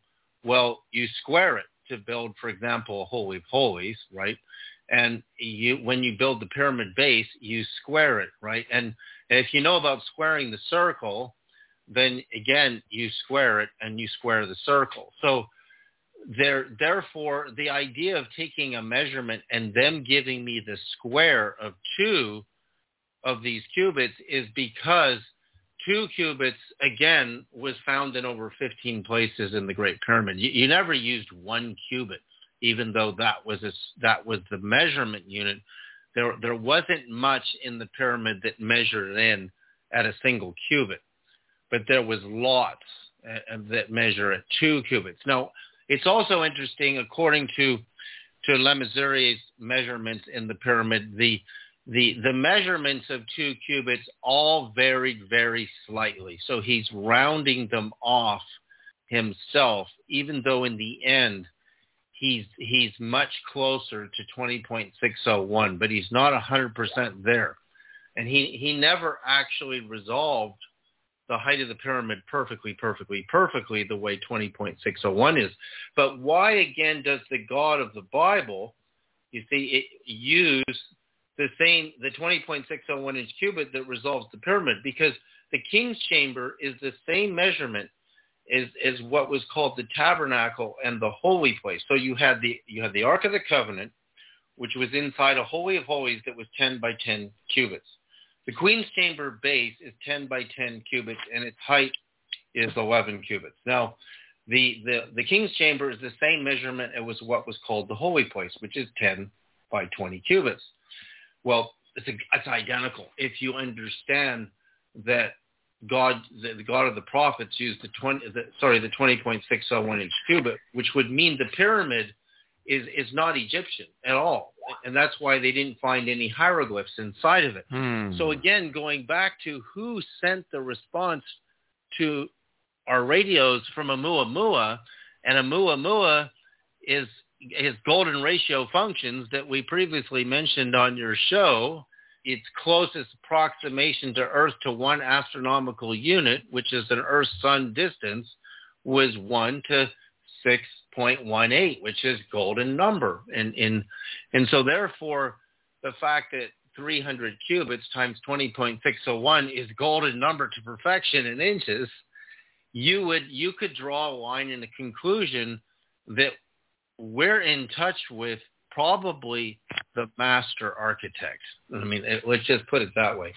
There's nobody else that would know these numbers and to send me these numbers in absolute perfection. There's nobody else.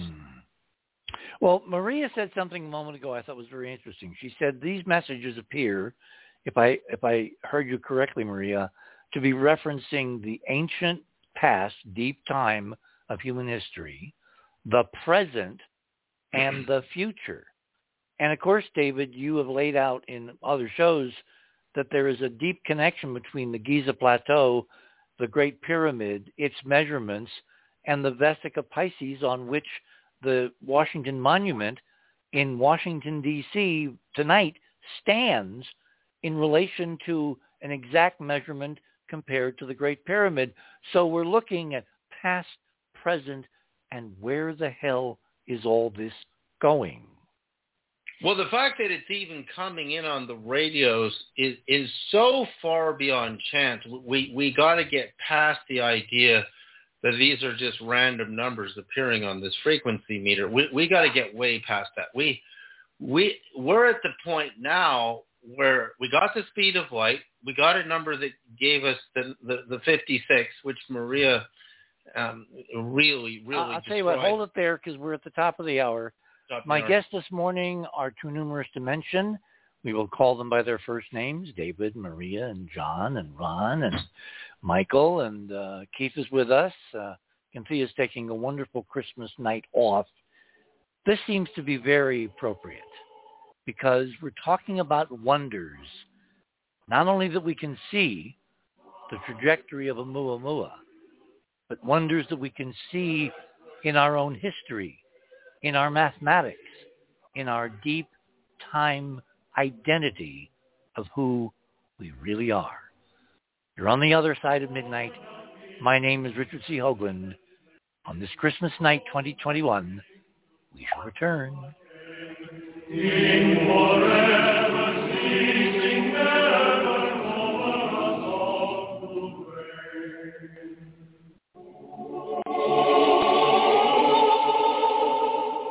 Star of wonder, star of night, star with royal beauty bright, western beaming still proceeding night.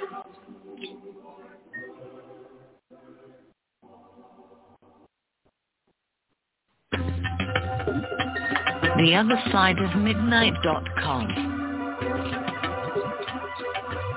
Tune in to listen to Richard C. Hoagland and his fascinating guests. Support the broadcast and don't miss another groundbreaking conversation. Join Club 19.5 to get access to exclusive member benefits. Listen to past episodes anytime on any device. Search the archives of over 180 episodes. Membership costs $9.95 a month, 33 cents a day. Talk radio at the cutting edge of science thought. TheOtherSideOfMidnight.com.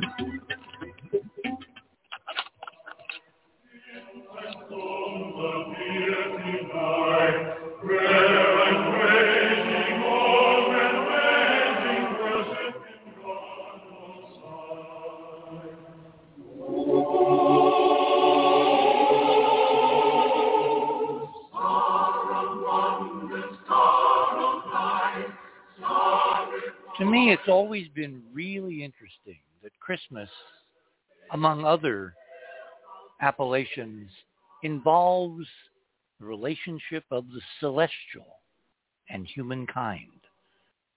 The Christmas star and all the wonders. I mean, my first planetarium shows, my first radio show at Christmas when I was a curator in the museum there in Springfield involved the story of the Christmas star.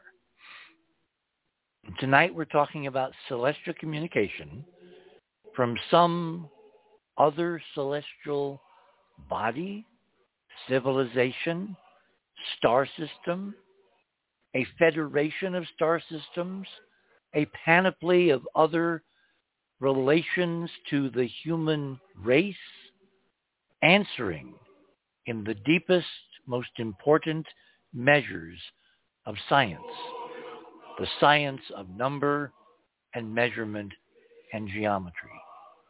Truly, a night and a star of wonder.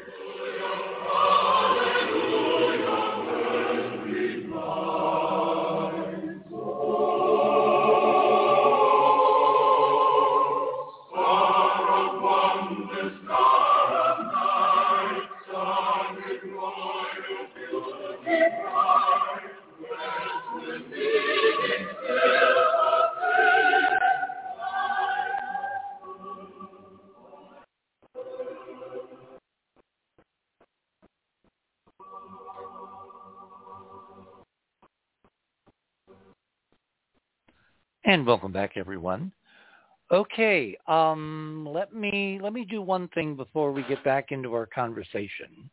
I have got Michael's 432 tonal part of the Oumuamua message, and I'm going to do this in real time to see Hey, if Richard? Yeah? I got an email from David, and I'm just very curious because I don't know what it entailed, but he said that that they just added the song that you're about to play, Morning Star, to the transmission. And he said they got a massive response, and I've not got a chance to talk to him. I think that might be important, Now, you got this from David Sarita? Yes. Okay, David, let me see if I can turn this up. I need to get past the commercial. There are commercials on this thing. Okay. All right. Let me see. Here we are. Because the deal with this song. This is Michael Hill on the electric guitar in the A of 432, which we sent to Oumuamua yesterday afternoon and this afternoon.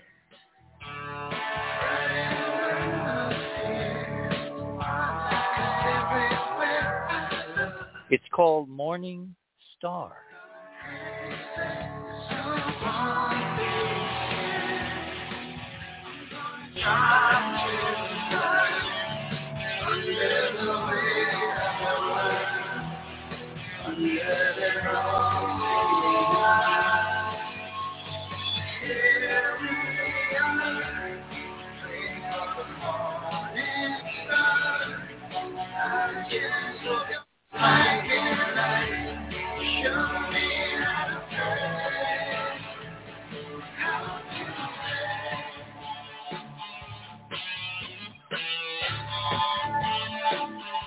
Wow, that is cool. So that's what Oumuamua was listening to this afternoon and yesterday afternoon. Wow.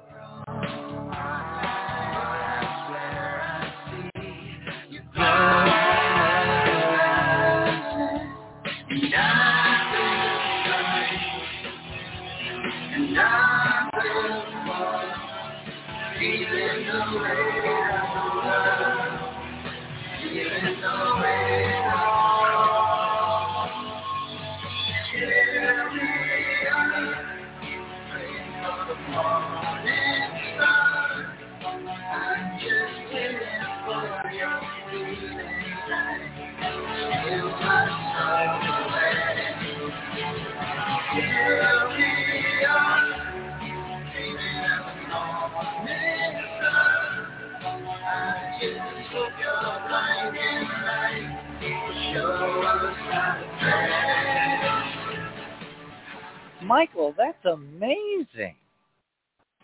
Oh, well, thank you. Absolutely.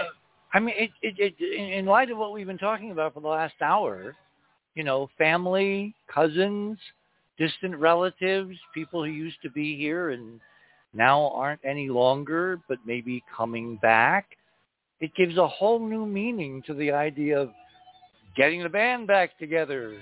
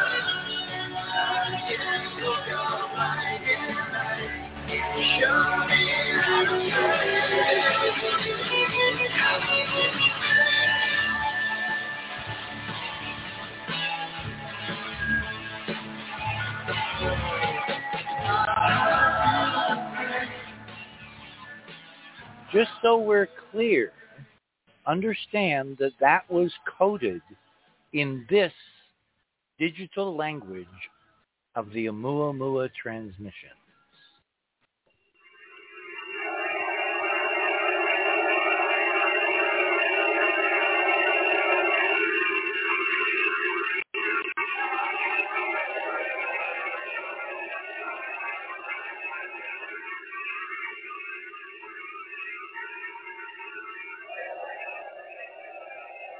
All I can say, Michael, is if somebody lands on your front lawn tonight and wants your autograph, give it to them. Hey, Richard. I got my Sharpie ready. Yeah, who was this? Ron? Oh, this is Ron. Yeah, sorry. Could I stick in a word about qubits? Yeah, by all means.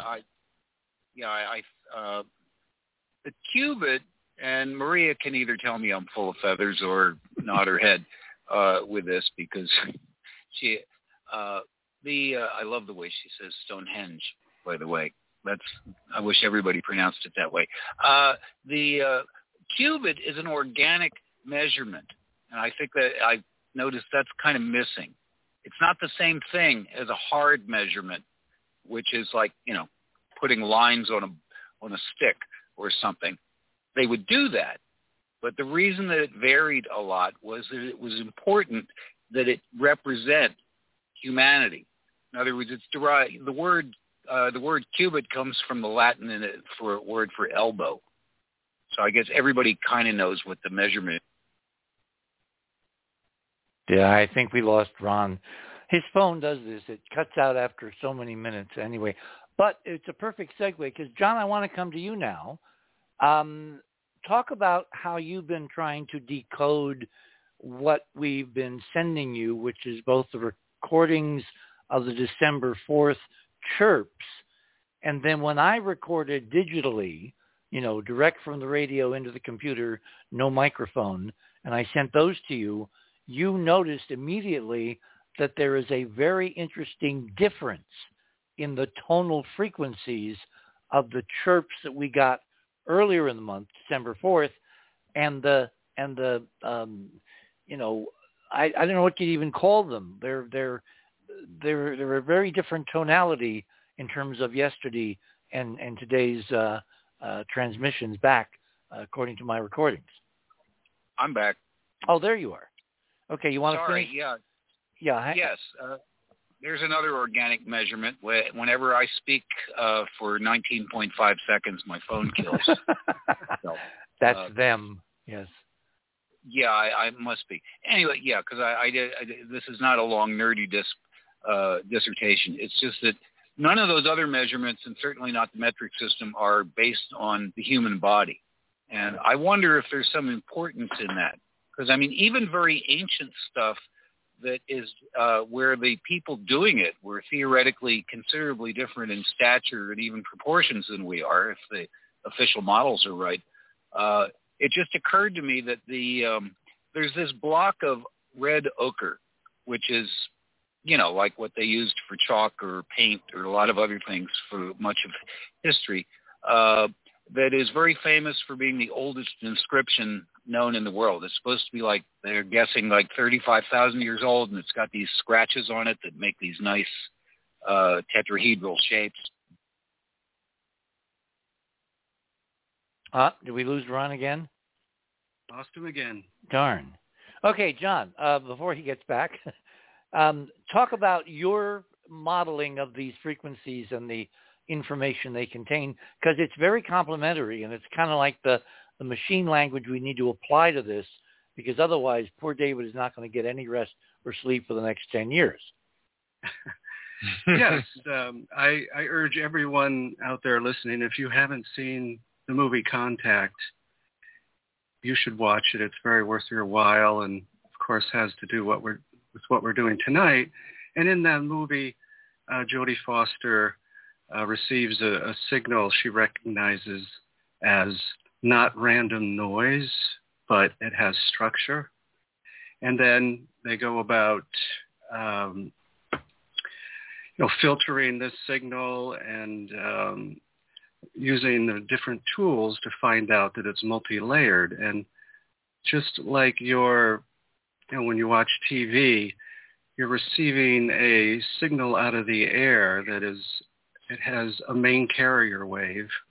And then within that, or it's like a folder on your desktop, and then you open the folder and there's 6 other folders, and you open that and there's 2.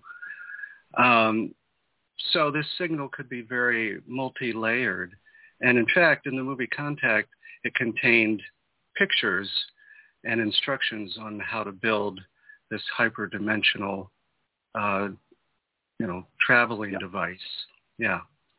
So when I heard the December 4th chirps that were playing on David's radio during the show, it's an 18-second, if you look at my item number 1, it's 18-second of these chirps. And what this is telling us, like David said, this is not random noise. Is this playable on the website? Or is that just a graphic? That's a graphic, but if you want to go down to, I did make a video of the December 4th chirps and then slowed it down. And then I played the chirps from yesterday, December 24th, 2 samples of that. So that would be item number... Is that 17? 17, that's right. You can listen to them. Okay, so this is John's, frequency analysis, and he's got a visual spectral plot there, and this is what you get when you listen to it in real time.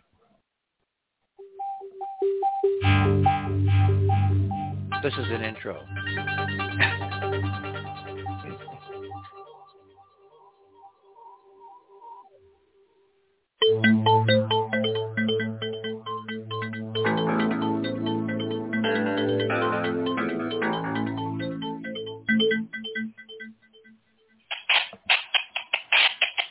Okay, tell us what we're listening to. These are the chirps from December 4th that David received after we had sent a signal to Oumuamua.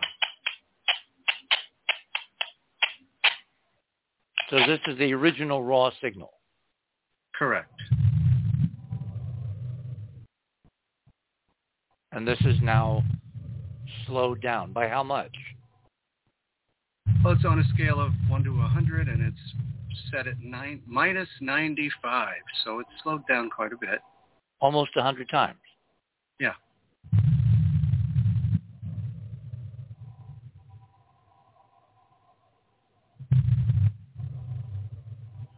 Now, what we're supposed to listen to is all of the stuff going on in these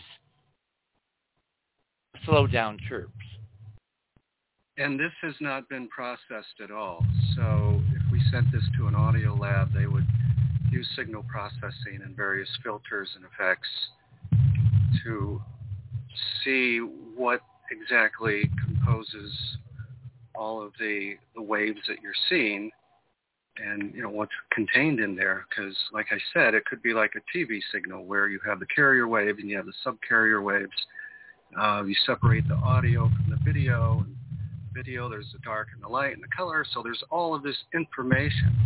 And I think you see that better on the, let's see, my items number, on the Hertz waveforms. So, and what number would that be? Item number 5, 6, and 7. Okay. This is the waveform of December 4th in Hertz.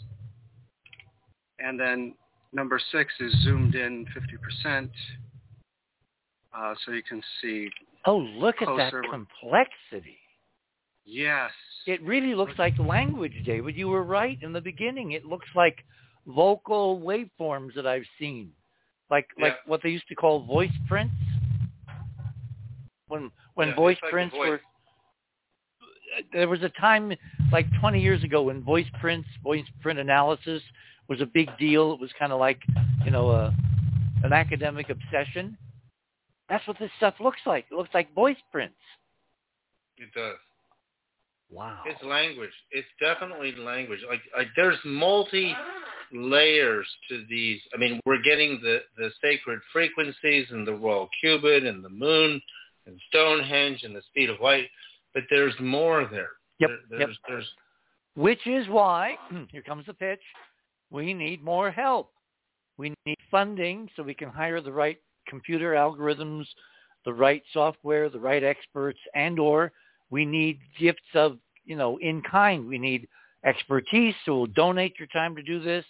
We need computer algorithms, donate, you know, for a company that makes this software, you know, ship us a kind of a, you know, beta test. We'll put it to good use and we'll give you very nice responses in terms of global visibility.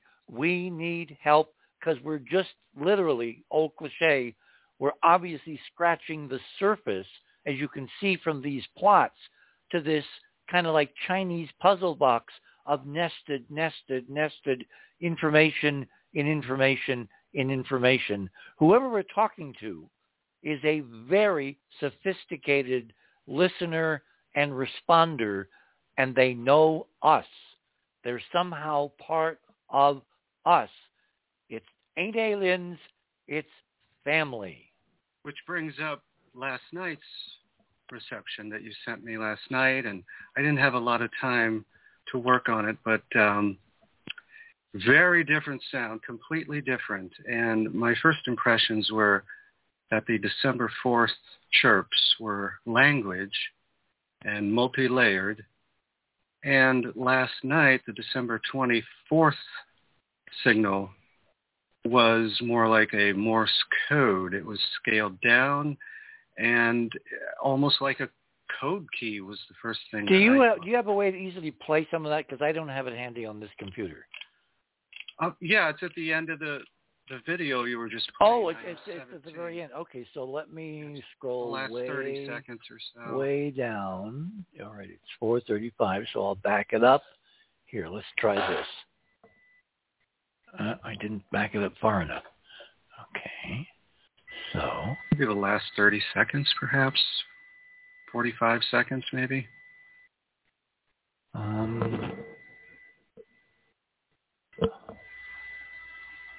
That's weird. You know how, have you ever been underwater and heard people talking above the water?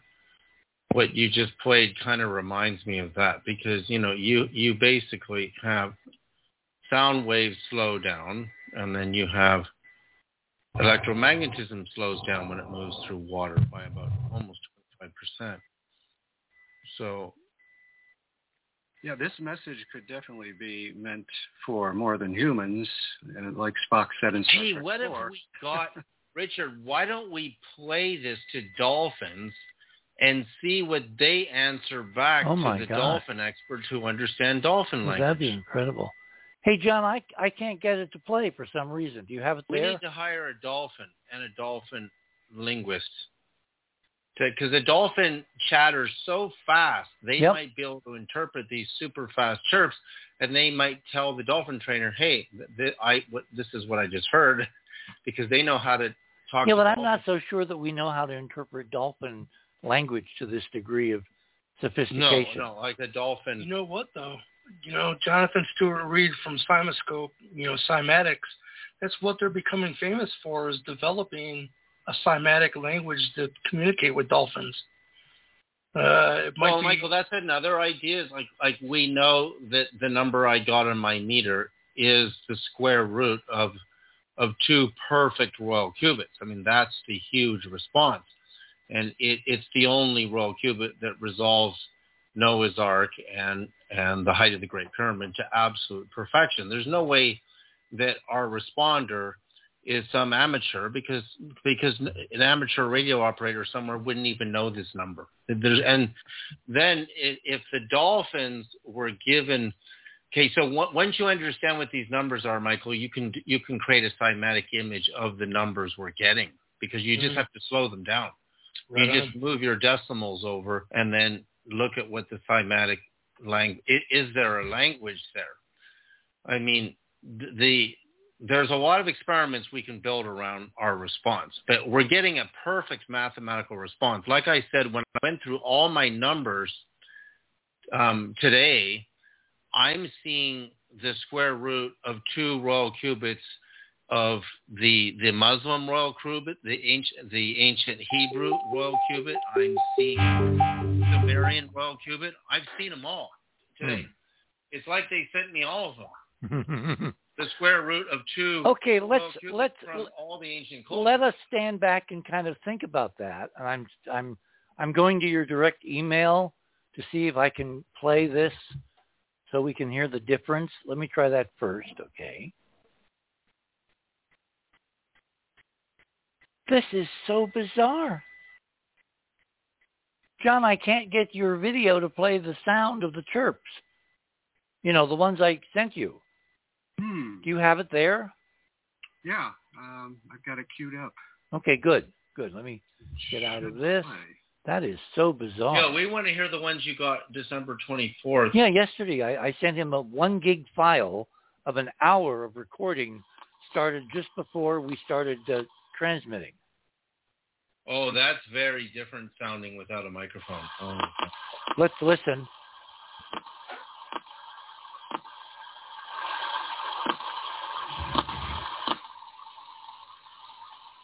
This first sample is much slower, very measured, and then I added about 20 seconds of another sample because it's much busier.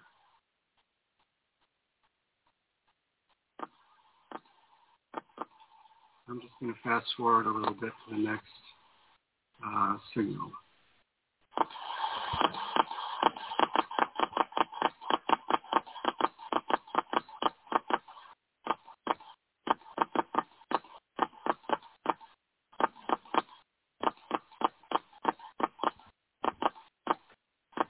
You can hear the very dramatic difference between. You've cut out the speaker on the radio, and maybe we'll find out whether that we're losing something by cutting out the speaker on the radio. I mean, yeah, but we shouldn't. Yes. Not if again, we don't know how they're doing this, right? So, as the way a speaker works, it's a coil and a magnet and a paper cone. So it's it's very sensitive, just like a microphone is like you can take a frequency meter and it will read non-acoustic magnetic wave of an audible frequency just as well as it can read a sound wave, and so they're both detectable on a meter. So that means if by eliminating the speaker, we may or may not have lost something, or we might get other data that's at a deeper level, and we need both. We need it with the speaker and we need it without the speaker, because there could be a multi-dimensional message here, like audio and picture separate, like Jonathan's saying, and also the numerical data itself, which we now know corresponds to Stonehenge and the Great Pyramid and Solomon's Temple. There might be 3D data. It just kind of occurred to me, and I thought to myself, I need to rewatch that movie Contact, which I did today, and yes, they did. They had these instructions for building this transdimensional traveling cube thing, and sure enough, they couldn't figure out what the pictures, how they lined up, and until they moved them in 3D space, and they sort of put them on the side of a cube, and they all fit together. And a cube, of course, is a double tetrahedron. And a cube is a double tetrahedron. It's back to the fundamentals of tetrahedral hyperdimensional physics. We need help, guys. We are sitting on a treasure trove. I mean, I've got several gigabytes I've sent around. No one has time to go through all these signals except a machine. So we need machine assistance. If you're a software programmer, give us a call. If you have money so we can hire them, give us a call or donate. If you have, an actual algorithm that can do this, give us a call or send us an email. The contact info is there on the website, etc. We're at the precipice of something so amazing, because it's very obvious to me, and I want to get back into this difference between the sound and the electronic record, because I had a thought this afternoon that's kind of in line with what you're saying. This could be a very important turning point in what we're doing. You're on the other side of midnight, everyone. Christmas night 2021. My name is Richard C. Hoagland, and we're talking about a very special night. The night we made contact with someone.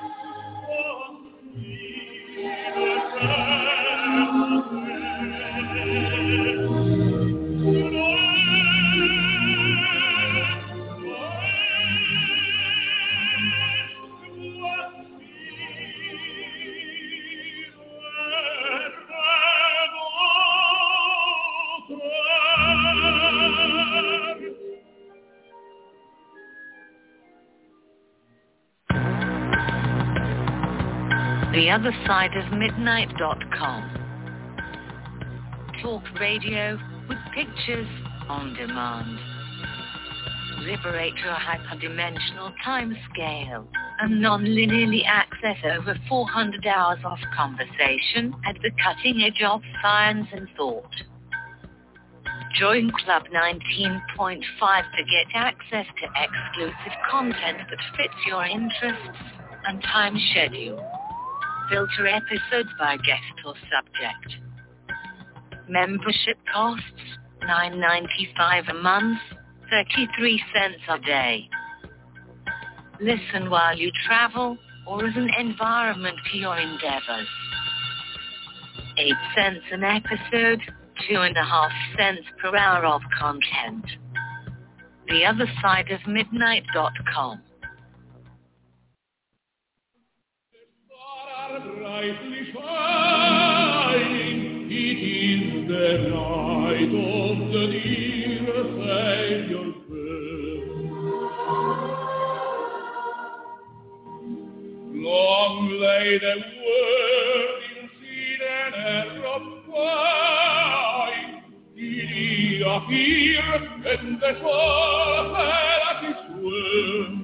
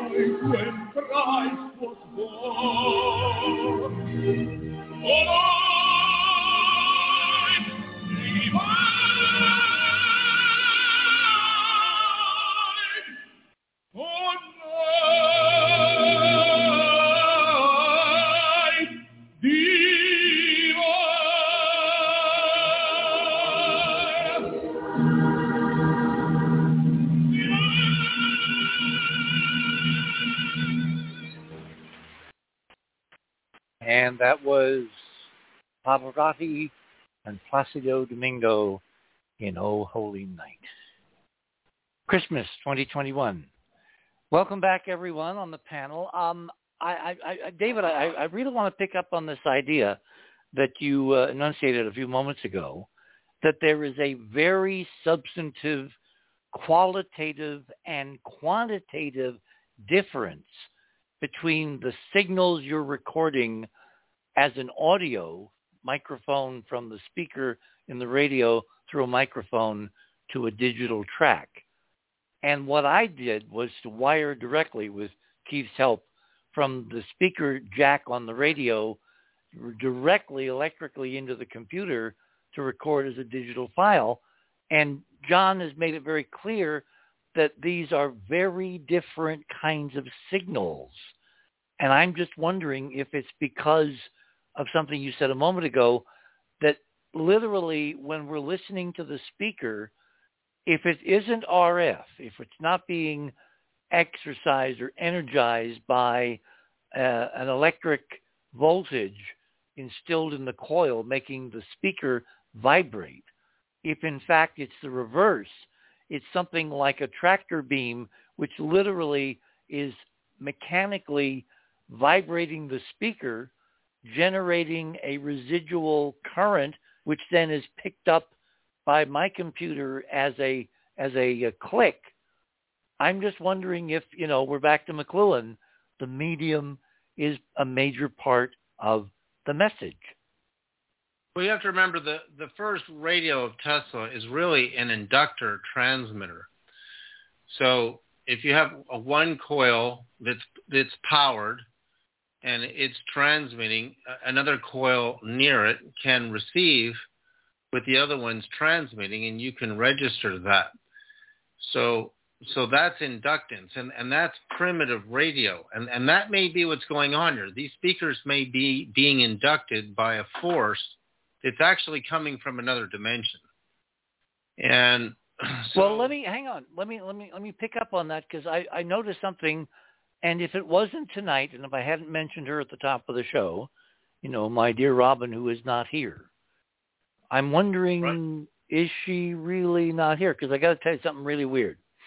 Remember how you told me weeks ago that when you take the radio around your house, it only works in certain locations? Mm-hmm. Amplify that just a little bit. How did you find that out? Well, I found out because when I did a transmission with my radio in my little podcasting office that doesn't have Wi-Fi, because I'm on a cable here. I don't have any Wi-Fi, so I don't have any radio frequencies come from a Wi-Fi antenna. And I walked into the house with my radio chirping. It stopped, and then I got a drink of water. Then I came back into my office, and it started up again. So that's the first way I found out that it was seemed to be bonded to the location of where I did my first transmission. And then I would bring the radios into the house in the summer, and I'd leave them on all night on both frequencies, 432 and 144.1, and they were dead silent all night. And then when we did our first test to Oumuamua, for the first time ever, my radios worked in the house. They were receiving the responses in the house, and that had never happened before. So yeah, did Jimmy send the picture of Robin and my wife Crystal out to Oumuamua? Was that part of it? Or I think that was part of it, yeah. He told us both that he was going to encode that, because I asked David, because of a suspicion. I have lots of suspicions. Sometimes I can act on them, sometimes I can't. So I asked David to get a good picture of Crystal, and I sent Jimmy an equally good picture of Robin, and I had them encoded to send both to Oumuamua, and in the coming week we will send them to the moon. Well, tonight something bizarre, actually last night something bizarre happened. When Keith helped me get all the wiring, when he sent me stuff from Amazon, so I had the right connectors and the right plugs, and I can go from the radio, which was sitting in the pyramid, through a cable, very long cable, to the computer in the library, got the right file, got the right software, QuickTime, etc., and got it all set up. Yesterday afternoon, just before the noon transmission that Jimmy had set up, because there was such wind and rain and then turned to snow in Prescott that he was afraid if he lifted the antenna and tried to track during the night Oumuamua, the wind would blow the antenna over. So he set it fixed at the horizon, so as Oumuamua rose through the beam, actually the Earth rotates, the signal, both the direct and then the forward scatter from the Earth, would amplify the power, and we would be transmitting an effective about 500,000, effective watts radiated toward Oumuamua, as the invisible, object 2.5 billion miles away, leaving at about 60,000 miles an hour, drifted through the beam of the antenna. And as you can see, if you look at the video, which is my last item for Radio Pictures tonight, the wind is blowing, the antenna is bouncing around, the trees are blowing. It was a very wise thought that Jimmy had to fix it at the horizon and then have about a half-hour transmission of to Oumuamua, because it doesn't really matter when we send, it's when we receive. So you record everything from the moment you start transmitting through the afternoon and then the evening, which I did. That's how I accumulated many gigabytes of data, even in one afternoon. So I'm moving the radio on Friday morning around the house, trying to find where I will get a transmission. And I put it in the pyramid, nothing. I tilted it flat down in case it was polarized like the signal was the other night, nothing. I moved it over to the little table next to the couch, nothing. I took it into the kitchen, took it into the bedroom, took it everywhere, nothing. And then I saw it based on an experiment I did a few days ago. I thought, oh my gosh, I wonder if, and I took the radio and I put it down. Of all the places in the house, I put it down on the coffee table next to Robin's picture. and it started chattering. Wow. And it has not stopped chattering except for very strange periods of total quiet. Part of them are recorded, like after this afternoon's transmission, there was a period of deep silence, like nothing. And then before I came down to do the show, it was chattering again. So I recorded some more this evening as we're doing the show. The point is, the only place in the damn house that it would work was next to Robin's picture. And like I think the whole qubit discussion is for your benefit, I think someone out there was trying to tell me that part of the problem of communicating with people who are no longer here is because of the problem of communicating between dimensions, because of some of the Mars data we found of backwards Giza pyramids and, space-time bubbles and phantom zone discussions and all that earlier this fall. In other words, there's such level upon level upon level of data here. We've got to have the right professional help and the right funding so we can move this to the next level. Because, David, I think both of us have been singled out with very personal messages. And one of the things I wanted to ask you yesterday, where we didn't connect, was if you would put the radio next to Crystal's picture to see what we get. Guess what? The place in my house where I get the best reception is on the second floor, right above her shrine, where her ashes are in an urn. Oh my! And that's where I did all my recordings. I never thought of it. It's right above her shrine, and in fact, the night she died, I heard her tap on that glass window, and I literally saw my wife floating outside above the second-story window, and it's that window where I have my radios. They don't work anywhere else in the house but that window. So, and that window is right above her shrine, right above it. So I have pictures and flowers and pictures from her of all different ages, and the urn with her ashes, and a gold frame. And the gold frame picture of her is near the ceiling, so the radios are just above that. So that's, that is... As Art would say, ding, ding, ding, ding, ding, ding. Oh, my God. That's incredible. I wanted to also point out, about, Stonehenge and the circle. If you go to Exodus 3:14, notice that 3:14 is pi, which is a circle. It begins, and God said to Moses, I am that I am. Which is the meaning of the Tetragrammaton, which is the supreme universal self, which is actually interdimensionally everywhere. So 3:14, which is the circle, I am the circle, is the way I interpret it, is that it's like our idea of God as this man sitting on a throne is completely obscure. It's meaningless because there's no person there. It's infinite consciousness. It's supreme self. But the fact that this is in Exodus 3:14, which is pi, I find quite amazing, because then that brings us back to sacred circles and cubes. Let me ask Maria. Maria, who the heck do you think we're talking to? Yeah. It's really fascinating, and what I thought was, as David was speaking, you're putting signals out to the moon, etc. Why not to Stonehenge, in one of the holiest of holies, the Greater Trilithon there? Well, we'd have to affect, we know how to align between the antenna and the center of the moon bounce would reflect and hit Stonehenge, even though that reflection would cover a whole half of the planet. You could actually detect the signal anywhere. You know what I would recommend? I would recommend sending Maria one of these handheld radios, and she goes to Stonehenge. Oh, wow, what a good idea. And we just have her transmit. I sure did the other week. You just have to play the transmission through your phone, you just hit...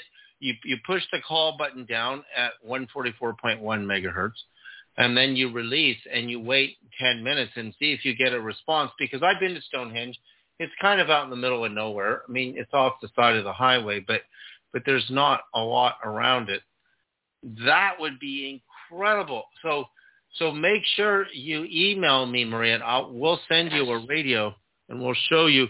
This particular radio is very mysterious, right, Richard? It sure is, because you guys kept talking about how you had to condition it. You just described how you transmitted, and then you moved in different parts of the house, and it only worked where you transmitted and all that. Jimmy sent me a factory brand new radio, which I opened the box, and I put the battery in, put it in the charger, waited like, 10, 12 hours for it to charge. I turned it on at 144.1 meg, and it's chattering away like a magpie. It wouldn't shut up. And I did no conditioning. I did no transmission. And Keith is telling me we'll shift frequencies. And I said, no, I don't want to do anything until I record what it's doing right out of the box. And that I have now done. I've got several gigs worth of data. And now I'm going to change after tomorrow's broadcast, or before it, I'm going to change to 432 and see what I pick up on the other frequency. And then when we do the moon bounce again, I'll do 432, which is a submultiple of the diameter of the moon, et cetera, et cetera. And we'll just build up a systematic archive. But folks, we need analyzing this treasure trove of astonishingly coded, interwoven data that we're barely scratching. It reminds me of that great Spock line, in City on the Edge of Forever, when he says, Captain, you're expecting me to do miracles with stone knives and bearskins. And Richard, maybe we could have Keith simultaneously, as Maria is at Stonehenge. I know Keith lives near Washington, D.C. Maybe he could go to the Washington Monument and record. Oh, what a cool, or transmit and then record. Keith, you want to do that? Mr. Morgan. Mr. Morgan. People keep dropping. People keep dropping in and out tonight. There you are. Okay. Could I add something real quick? No. Wait. Hang on, Michael. Keith, did you hear what we were proposing? Yes, I did. I don't know if I'm going to have a chance to be able to do that. Well, not tonight. Not tonight. But, I've got some commitments of things that I have to get done, so I don't know. Well, next few days, a week, 2 weeks, whatever. I'll look into it. Okay. What could be more important than getting arrested in front of the Washington Monument with a suspicious object? Yeah. Hey, that's how we make the ABC Evening News. Maria, have you ever been in jail? No, I haven't. Explain this. Yeah, but she knows how to get into Stonehenge. In fact, it was so fun. I can get private access into the heart of Stonehenge See? as well, so we can do that. Wow. And those stones have got an electric field around them. I mean, when you put stones in a circle, they're connected to earth ground, so they're receivers. Don't forget the water underneath. Don't forget the water. Oh yeah, you got your water and your chalk, and you got. Yep. Yeah. Do you know the story, Richard, of? I wonder if Maria knows this. It was in the 70s when this TV station the news gets overtaken, and then this British alien comes on and says he's Commander Vrillin of the Ashtar Command, and he gives this message to humanity. I remember that. That was in the 50s. Do you know what's amazing about that? That radio station antenna is sitting at 51 degrees 1 minute north latitude, the same as Stonehenge, 51 degrees 1 minute. So I worked with Colin Andrews on that case, and he said there's no way to hijack a TV station. You can't do it. You would need, an antenna with. Well, wait. That was decades before the internet, before any kind of remote control of anything. No, in fact, but again, what interests me about it is the antenna is at 51 degrees 1 minute. It was 5:10 p.m. local British time, so it had the 5:1, right? Now remember, if you take 300 cubits for Noah's Ark, or 30 cubits for the height of Solomon's Temple, times 20.601 inch, royal cubit inches, you get 515 feet, right? Or 51.5 feet for Solomon's Temple, 5151. So 5150, sorry. So that's 51 degrees 1 minute is Stonehenge. So it ties into that. You see how Stonehenge's north latitude ties into this same number, because when you convert your golden ratio inches to feet, you get 5150. So 515025. So again, that antenna, in fact, I can find that for you. It's on YouTube. I mean, this is really amazing. Wait, you mean someone actually had the presence of mind to record? Oh, yeah. No, the whole thing is recorded. You got the British news going. It's the Ashtar Command broadcast. Let me see. Ashtar Command Berlin. Okay, this, I'll find, here it is. Found it. Here it is. 1977. Oh, it's that late. Okay. 1977. I mean, this is it. I'll send this to you in the chat right now. Of course, people can't see this, but this actually happened, and nobody can explain. Well, wait. Is there actual audio? Oh, totally. Well, can you play it? Yeah. Here we go. Let me just get. There's a commercial. I just gotta zap it. Here it is. Settlement based on one man. This is it. But he says there are conditions. These include stopping the execution of all captured prisoners of war. Do we need to get the mic closer? Is it on a speaker? I'll just turn the volume up. I'll tell you what. Maybe I'll tell you what. I'll play it in the last break, but send it to me and I'll play it electronically so we can hear it, because I can barely hear it. But the point is, the thing that's interesting about this, in similarity to what we're doing, is we're getting regular radios that should be used to communicate.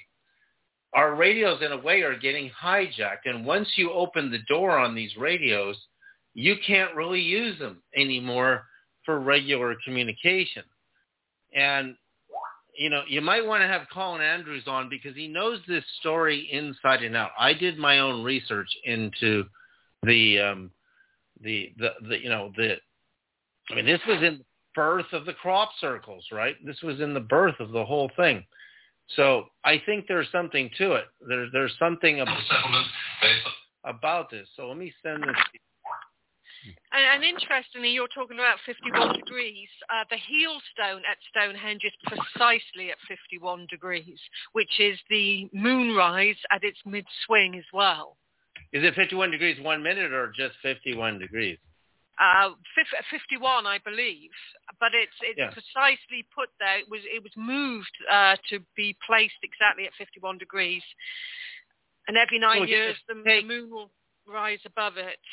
So you take 20.601 inches. Watch the math here on your calculator, times 300 cubits for Noah's Ark, you get 6180.3 inches. That's golden number. 1 to 1.6180339887. You divide that by 12, and you get 515.025. So there's your 5.1, right? And so if you look in the bandwidth of where most of the crop circles appeared, they appear between, remember, 51 degrees and arguably 50 minutes is only 10 minutes away from another degree, right? So you're between 51.5 and 52 degrees. And if you go on your Google Earth, you'll see all your crop circles were there, and Stonehenge sits at 51 degrees. It's 51.18 to be precise. I've just digital. When you convert it to 10 base, you can take your degrees, minutes, and seconds and convert it to 10 base.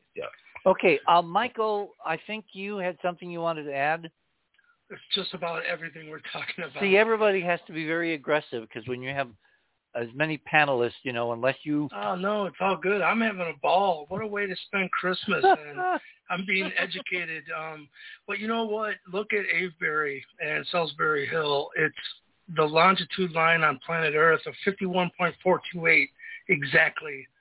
51.428 is 1/7 the way around a circle. If you take 360 and divide it by 7, you get 51.428.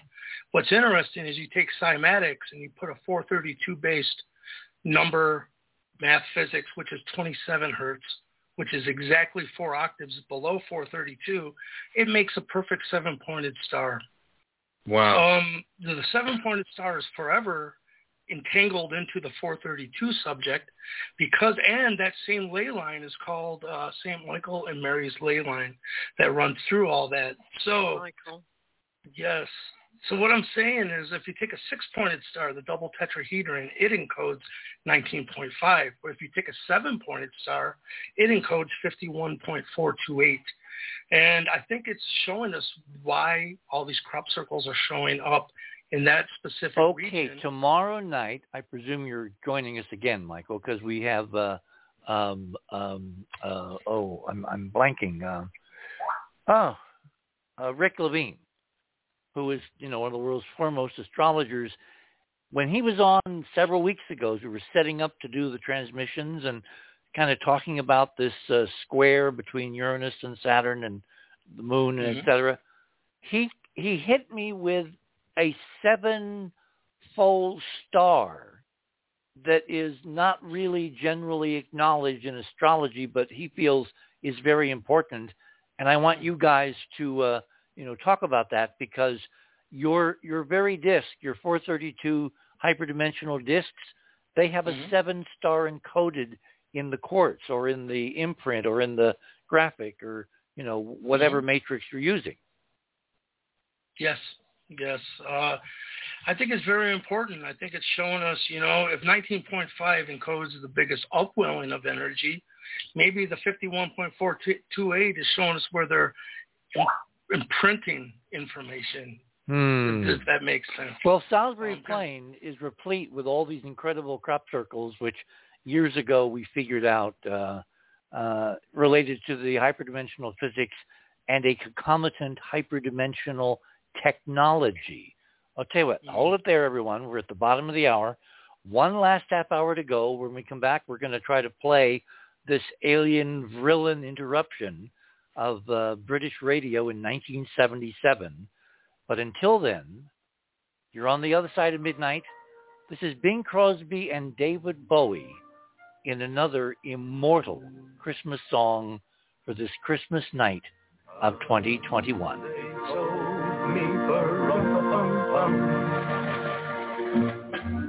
A newborn king to see, pa-rum-pa-pum-pum. Our finest gifts we bring, pa-rum-pa-pum-pum, rum-pa-pum-pum, rum-pa-pum-pum. Peace on earth, can it be? Years from now, perhaps we'll see our finest day of glory. May the day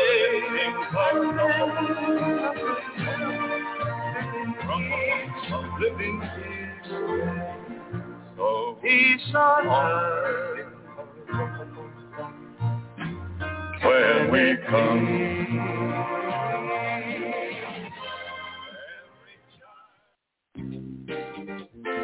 TheOtherSideOfMidnight.com. Tune in to listen to Richard C. Hoagland and his fascinating guests.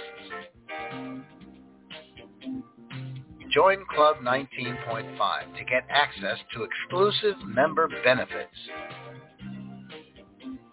As a Club 19.5 member, you'll gain access to the rest of this show and all previous 350 episodes.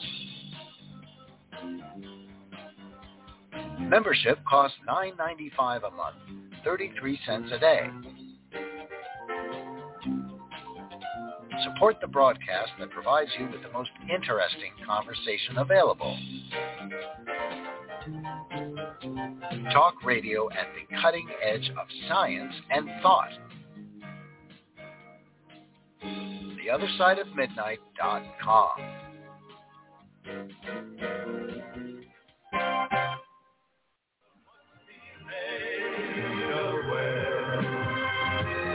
Every child must be made to care enough for his parents, to give all the love that he can. I pray my wish will come true. For my child and your child too. We'll see the day of glory. I place my day when men of goodwill live in peace again. And peace on earth. Can it be?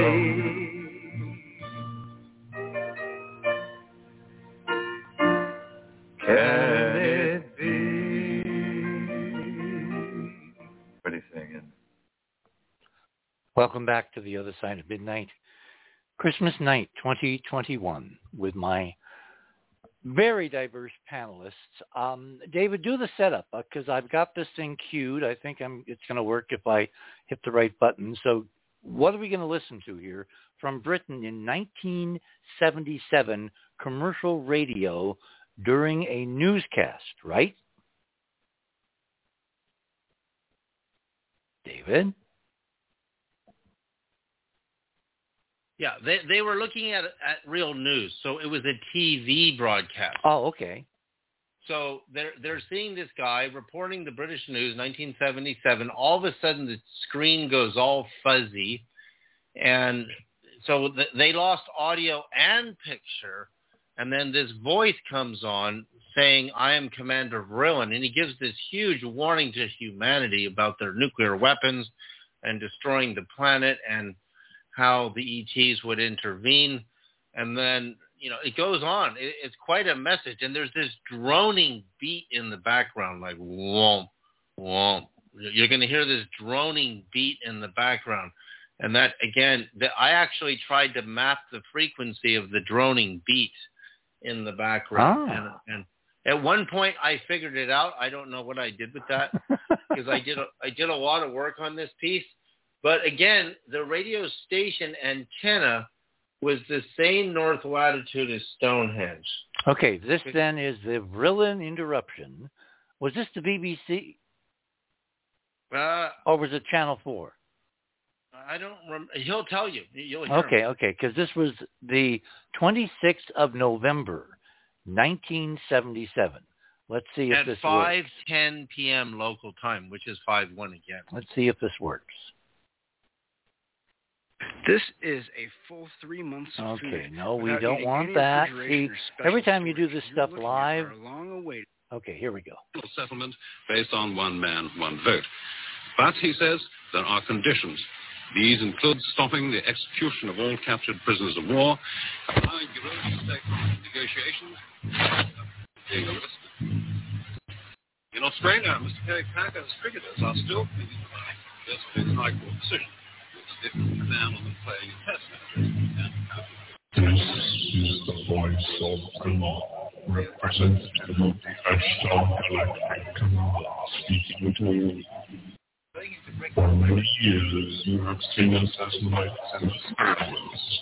We speak to you now, you send us same as we have done to your brothers and sisters all over this, your planet Earth.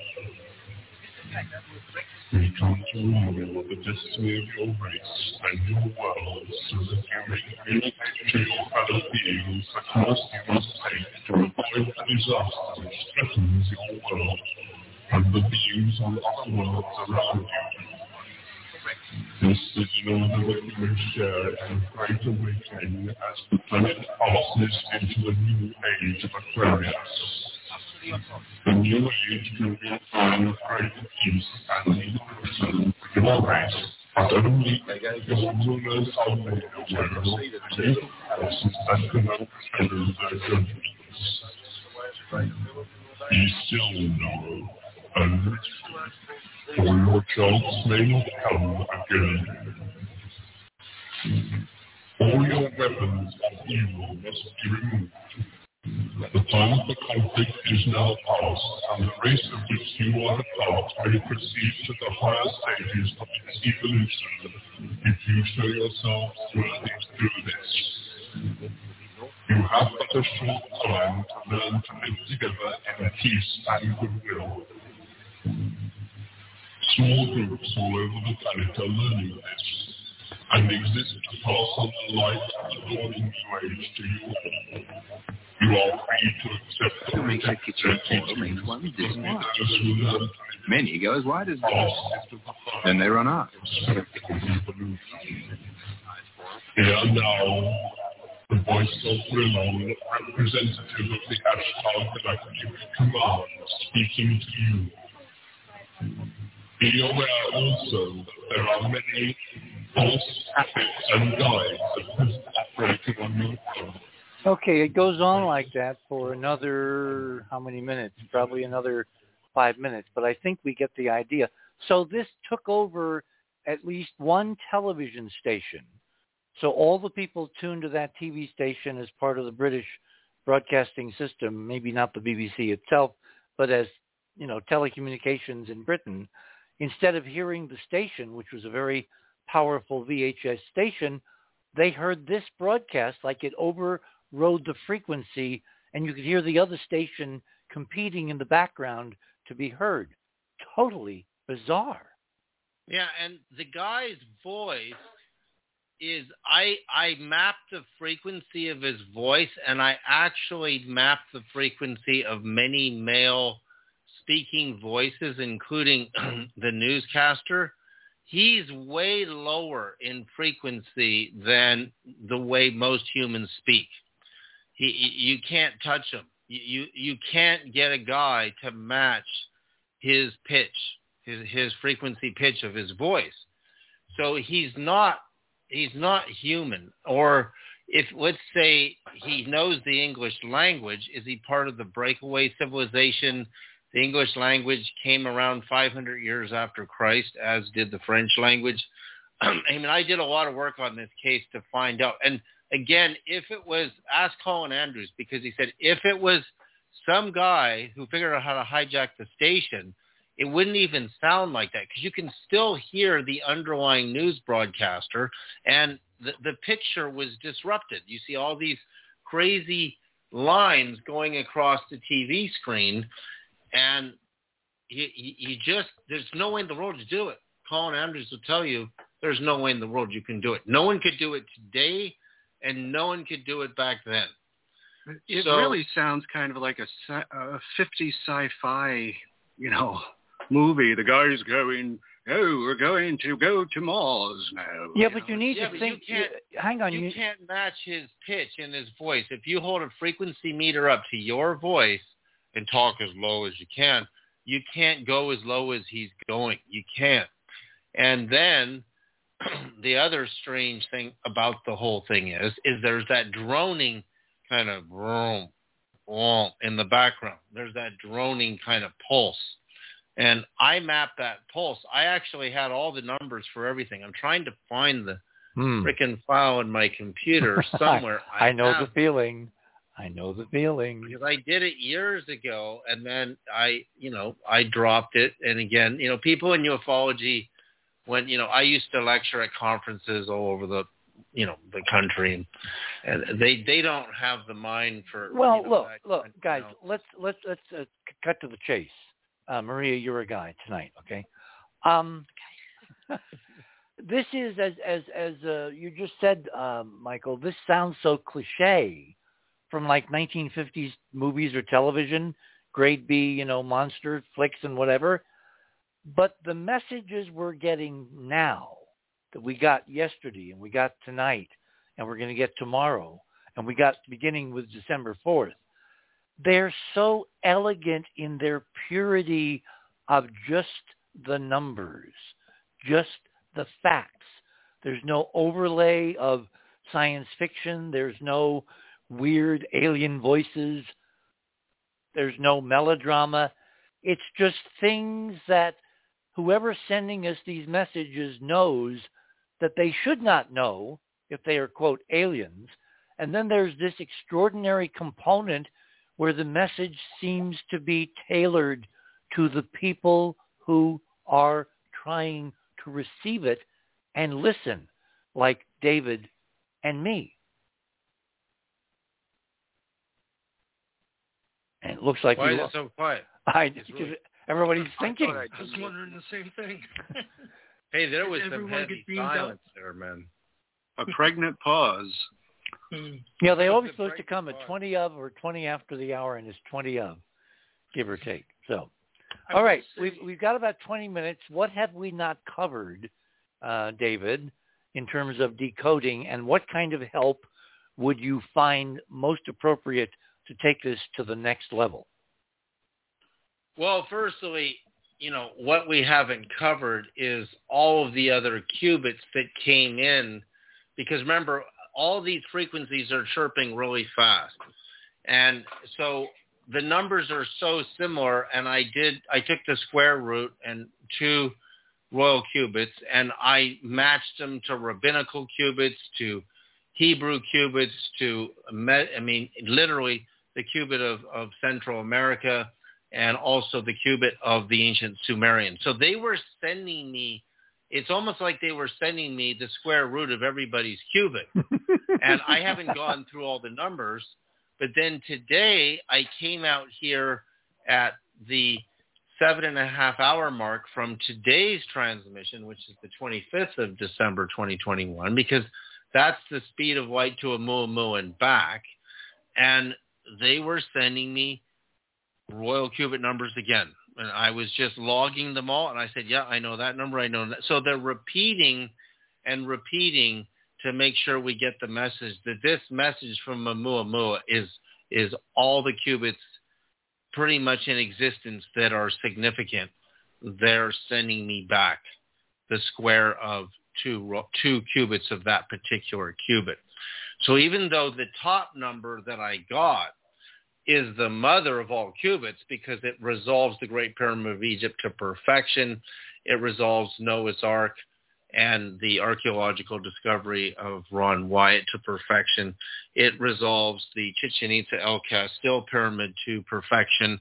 So we know that qubit it is probably the qubit of the God of the Prophets. It is the qubit of the God of the Prophets. It's the qubit of the builder of the Great Pyramid, the architect, and it's the qubit of the builder of the El Castil Chichen Itza Pyramid. So, but then there are lots of other qubits, and so we have to consider all of them. But what amazed me is when I did the math, and square rooting is pretty basic. If you want to know how many square inches there are in a square, you just measure one of the sides of the square, and that's your square root. That's the root of the square. So basically all the sender, was doing was giving me this very simple function of decoding all the qubits in existence. And Okay. So we got 15 minutes. I want to do the following. I want to list what we think we know tonight at our level of decoding. And if anybody has something additional or they have an objection to the list I'm going to lay out, because I haven't written it down, I'm going to do it from memory. So let's throw out the first one. We've got, according to David, a whole bunch of qubit basic ancient history measures of architecture from a multitude of cultures all around the Middle East. Now, the way I would interpret that is this: whoever's sending these messages says this numerical system is part of your history, your multicultural, multinational, ancient history, planet Earth. Agree, disagree, and if you do, please tell us why. I think they're signifiers. Meaning? Well, I don't know if I can do it in another 19.5 seconds, but I'll try.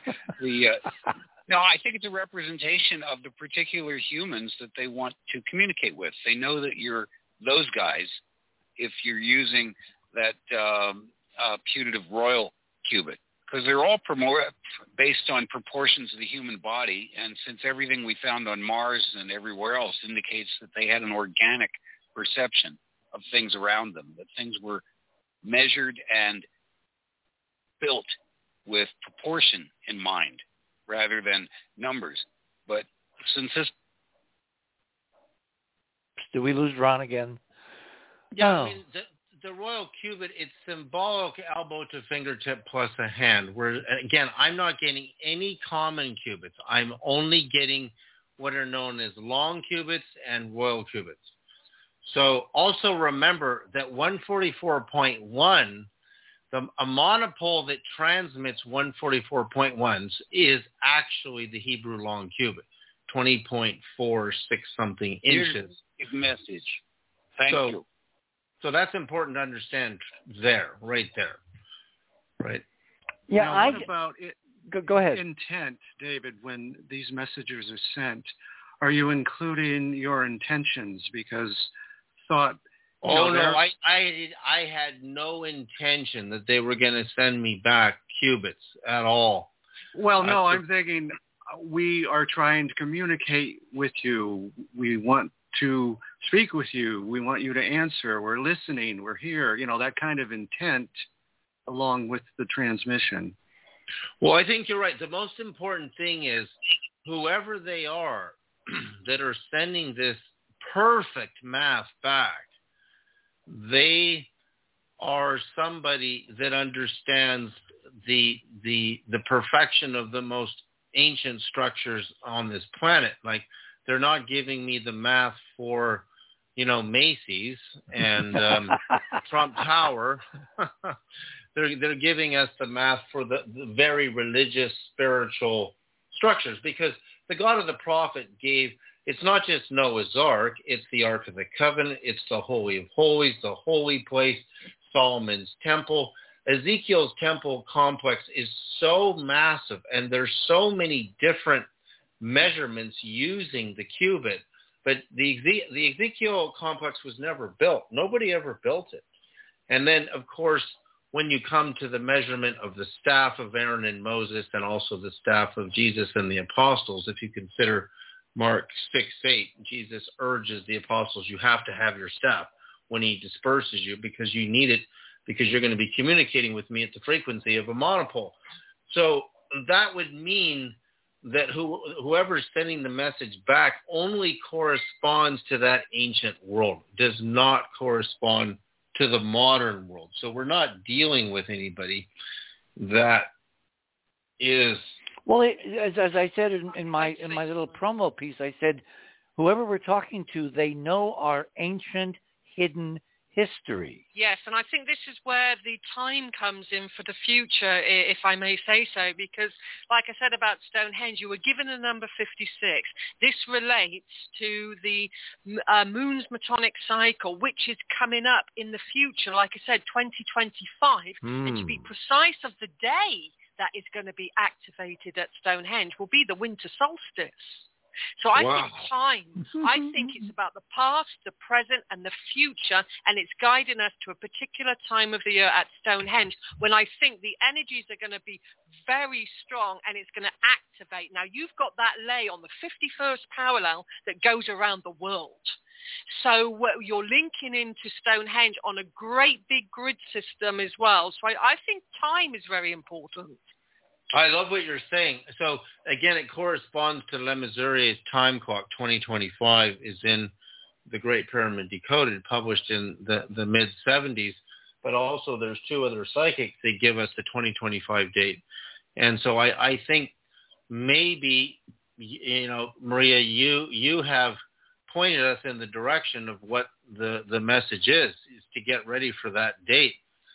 And I hate to put people in anticipation, because we were in anticipation in 2012 in the Mayan calendar.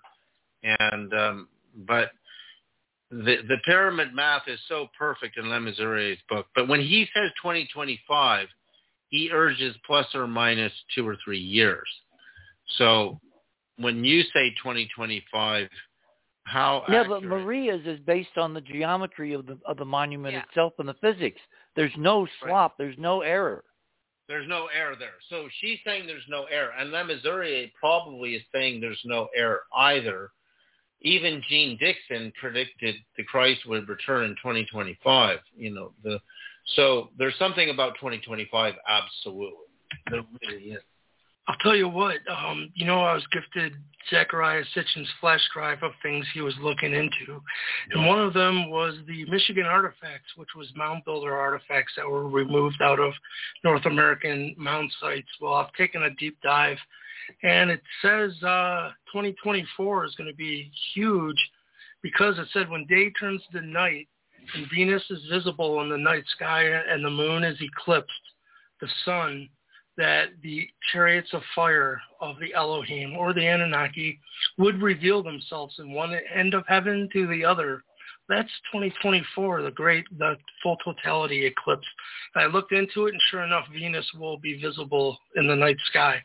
So what those tablets are saying is when day turns to night in 2024, the sky is going to be filled with the chariots of fire of the Elohim, the mighty ones, is exactly what the tablet said. Just throwing that out there. So you're getting 2024. Because Venus is normally the bright and morning star, so you're saying it appears at night. Okay, Maria, you had something? Well, no, it's going to be during the day. It's a full totality eclipse. Day will turn to night. Okay, obviously, Michael, this is something you need to bring up with Rick Levine tomorrow night. Maria, you had something.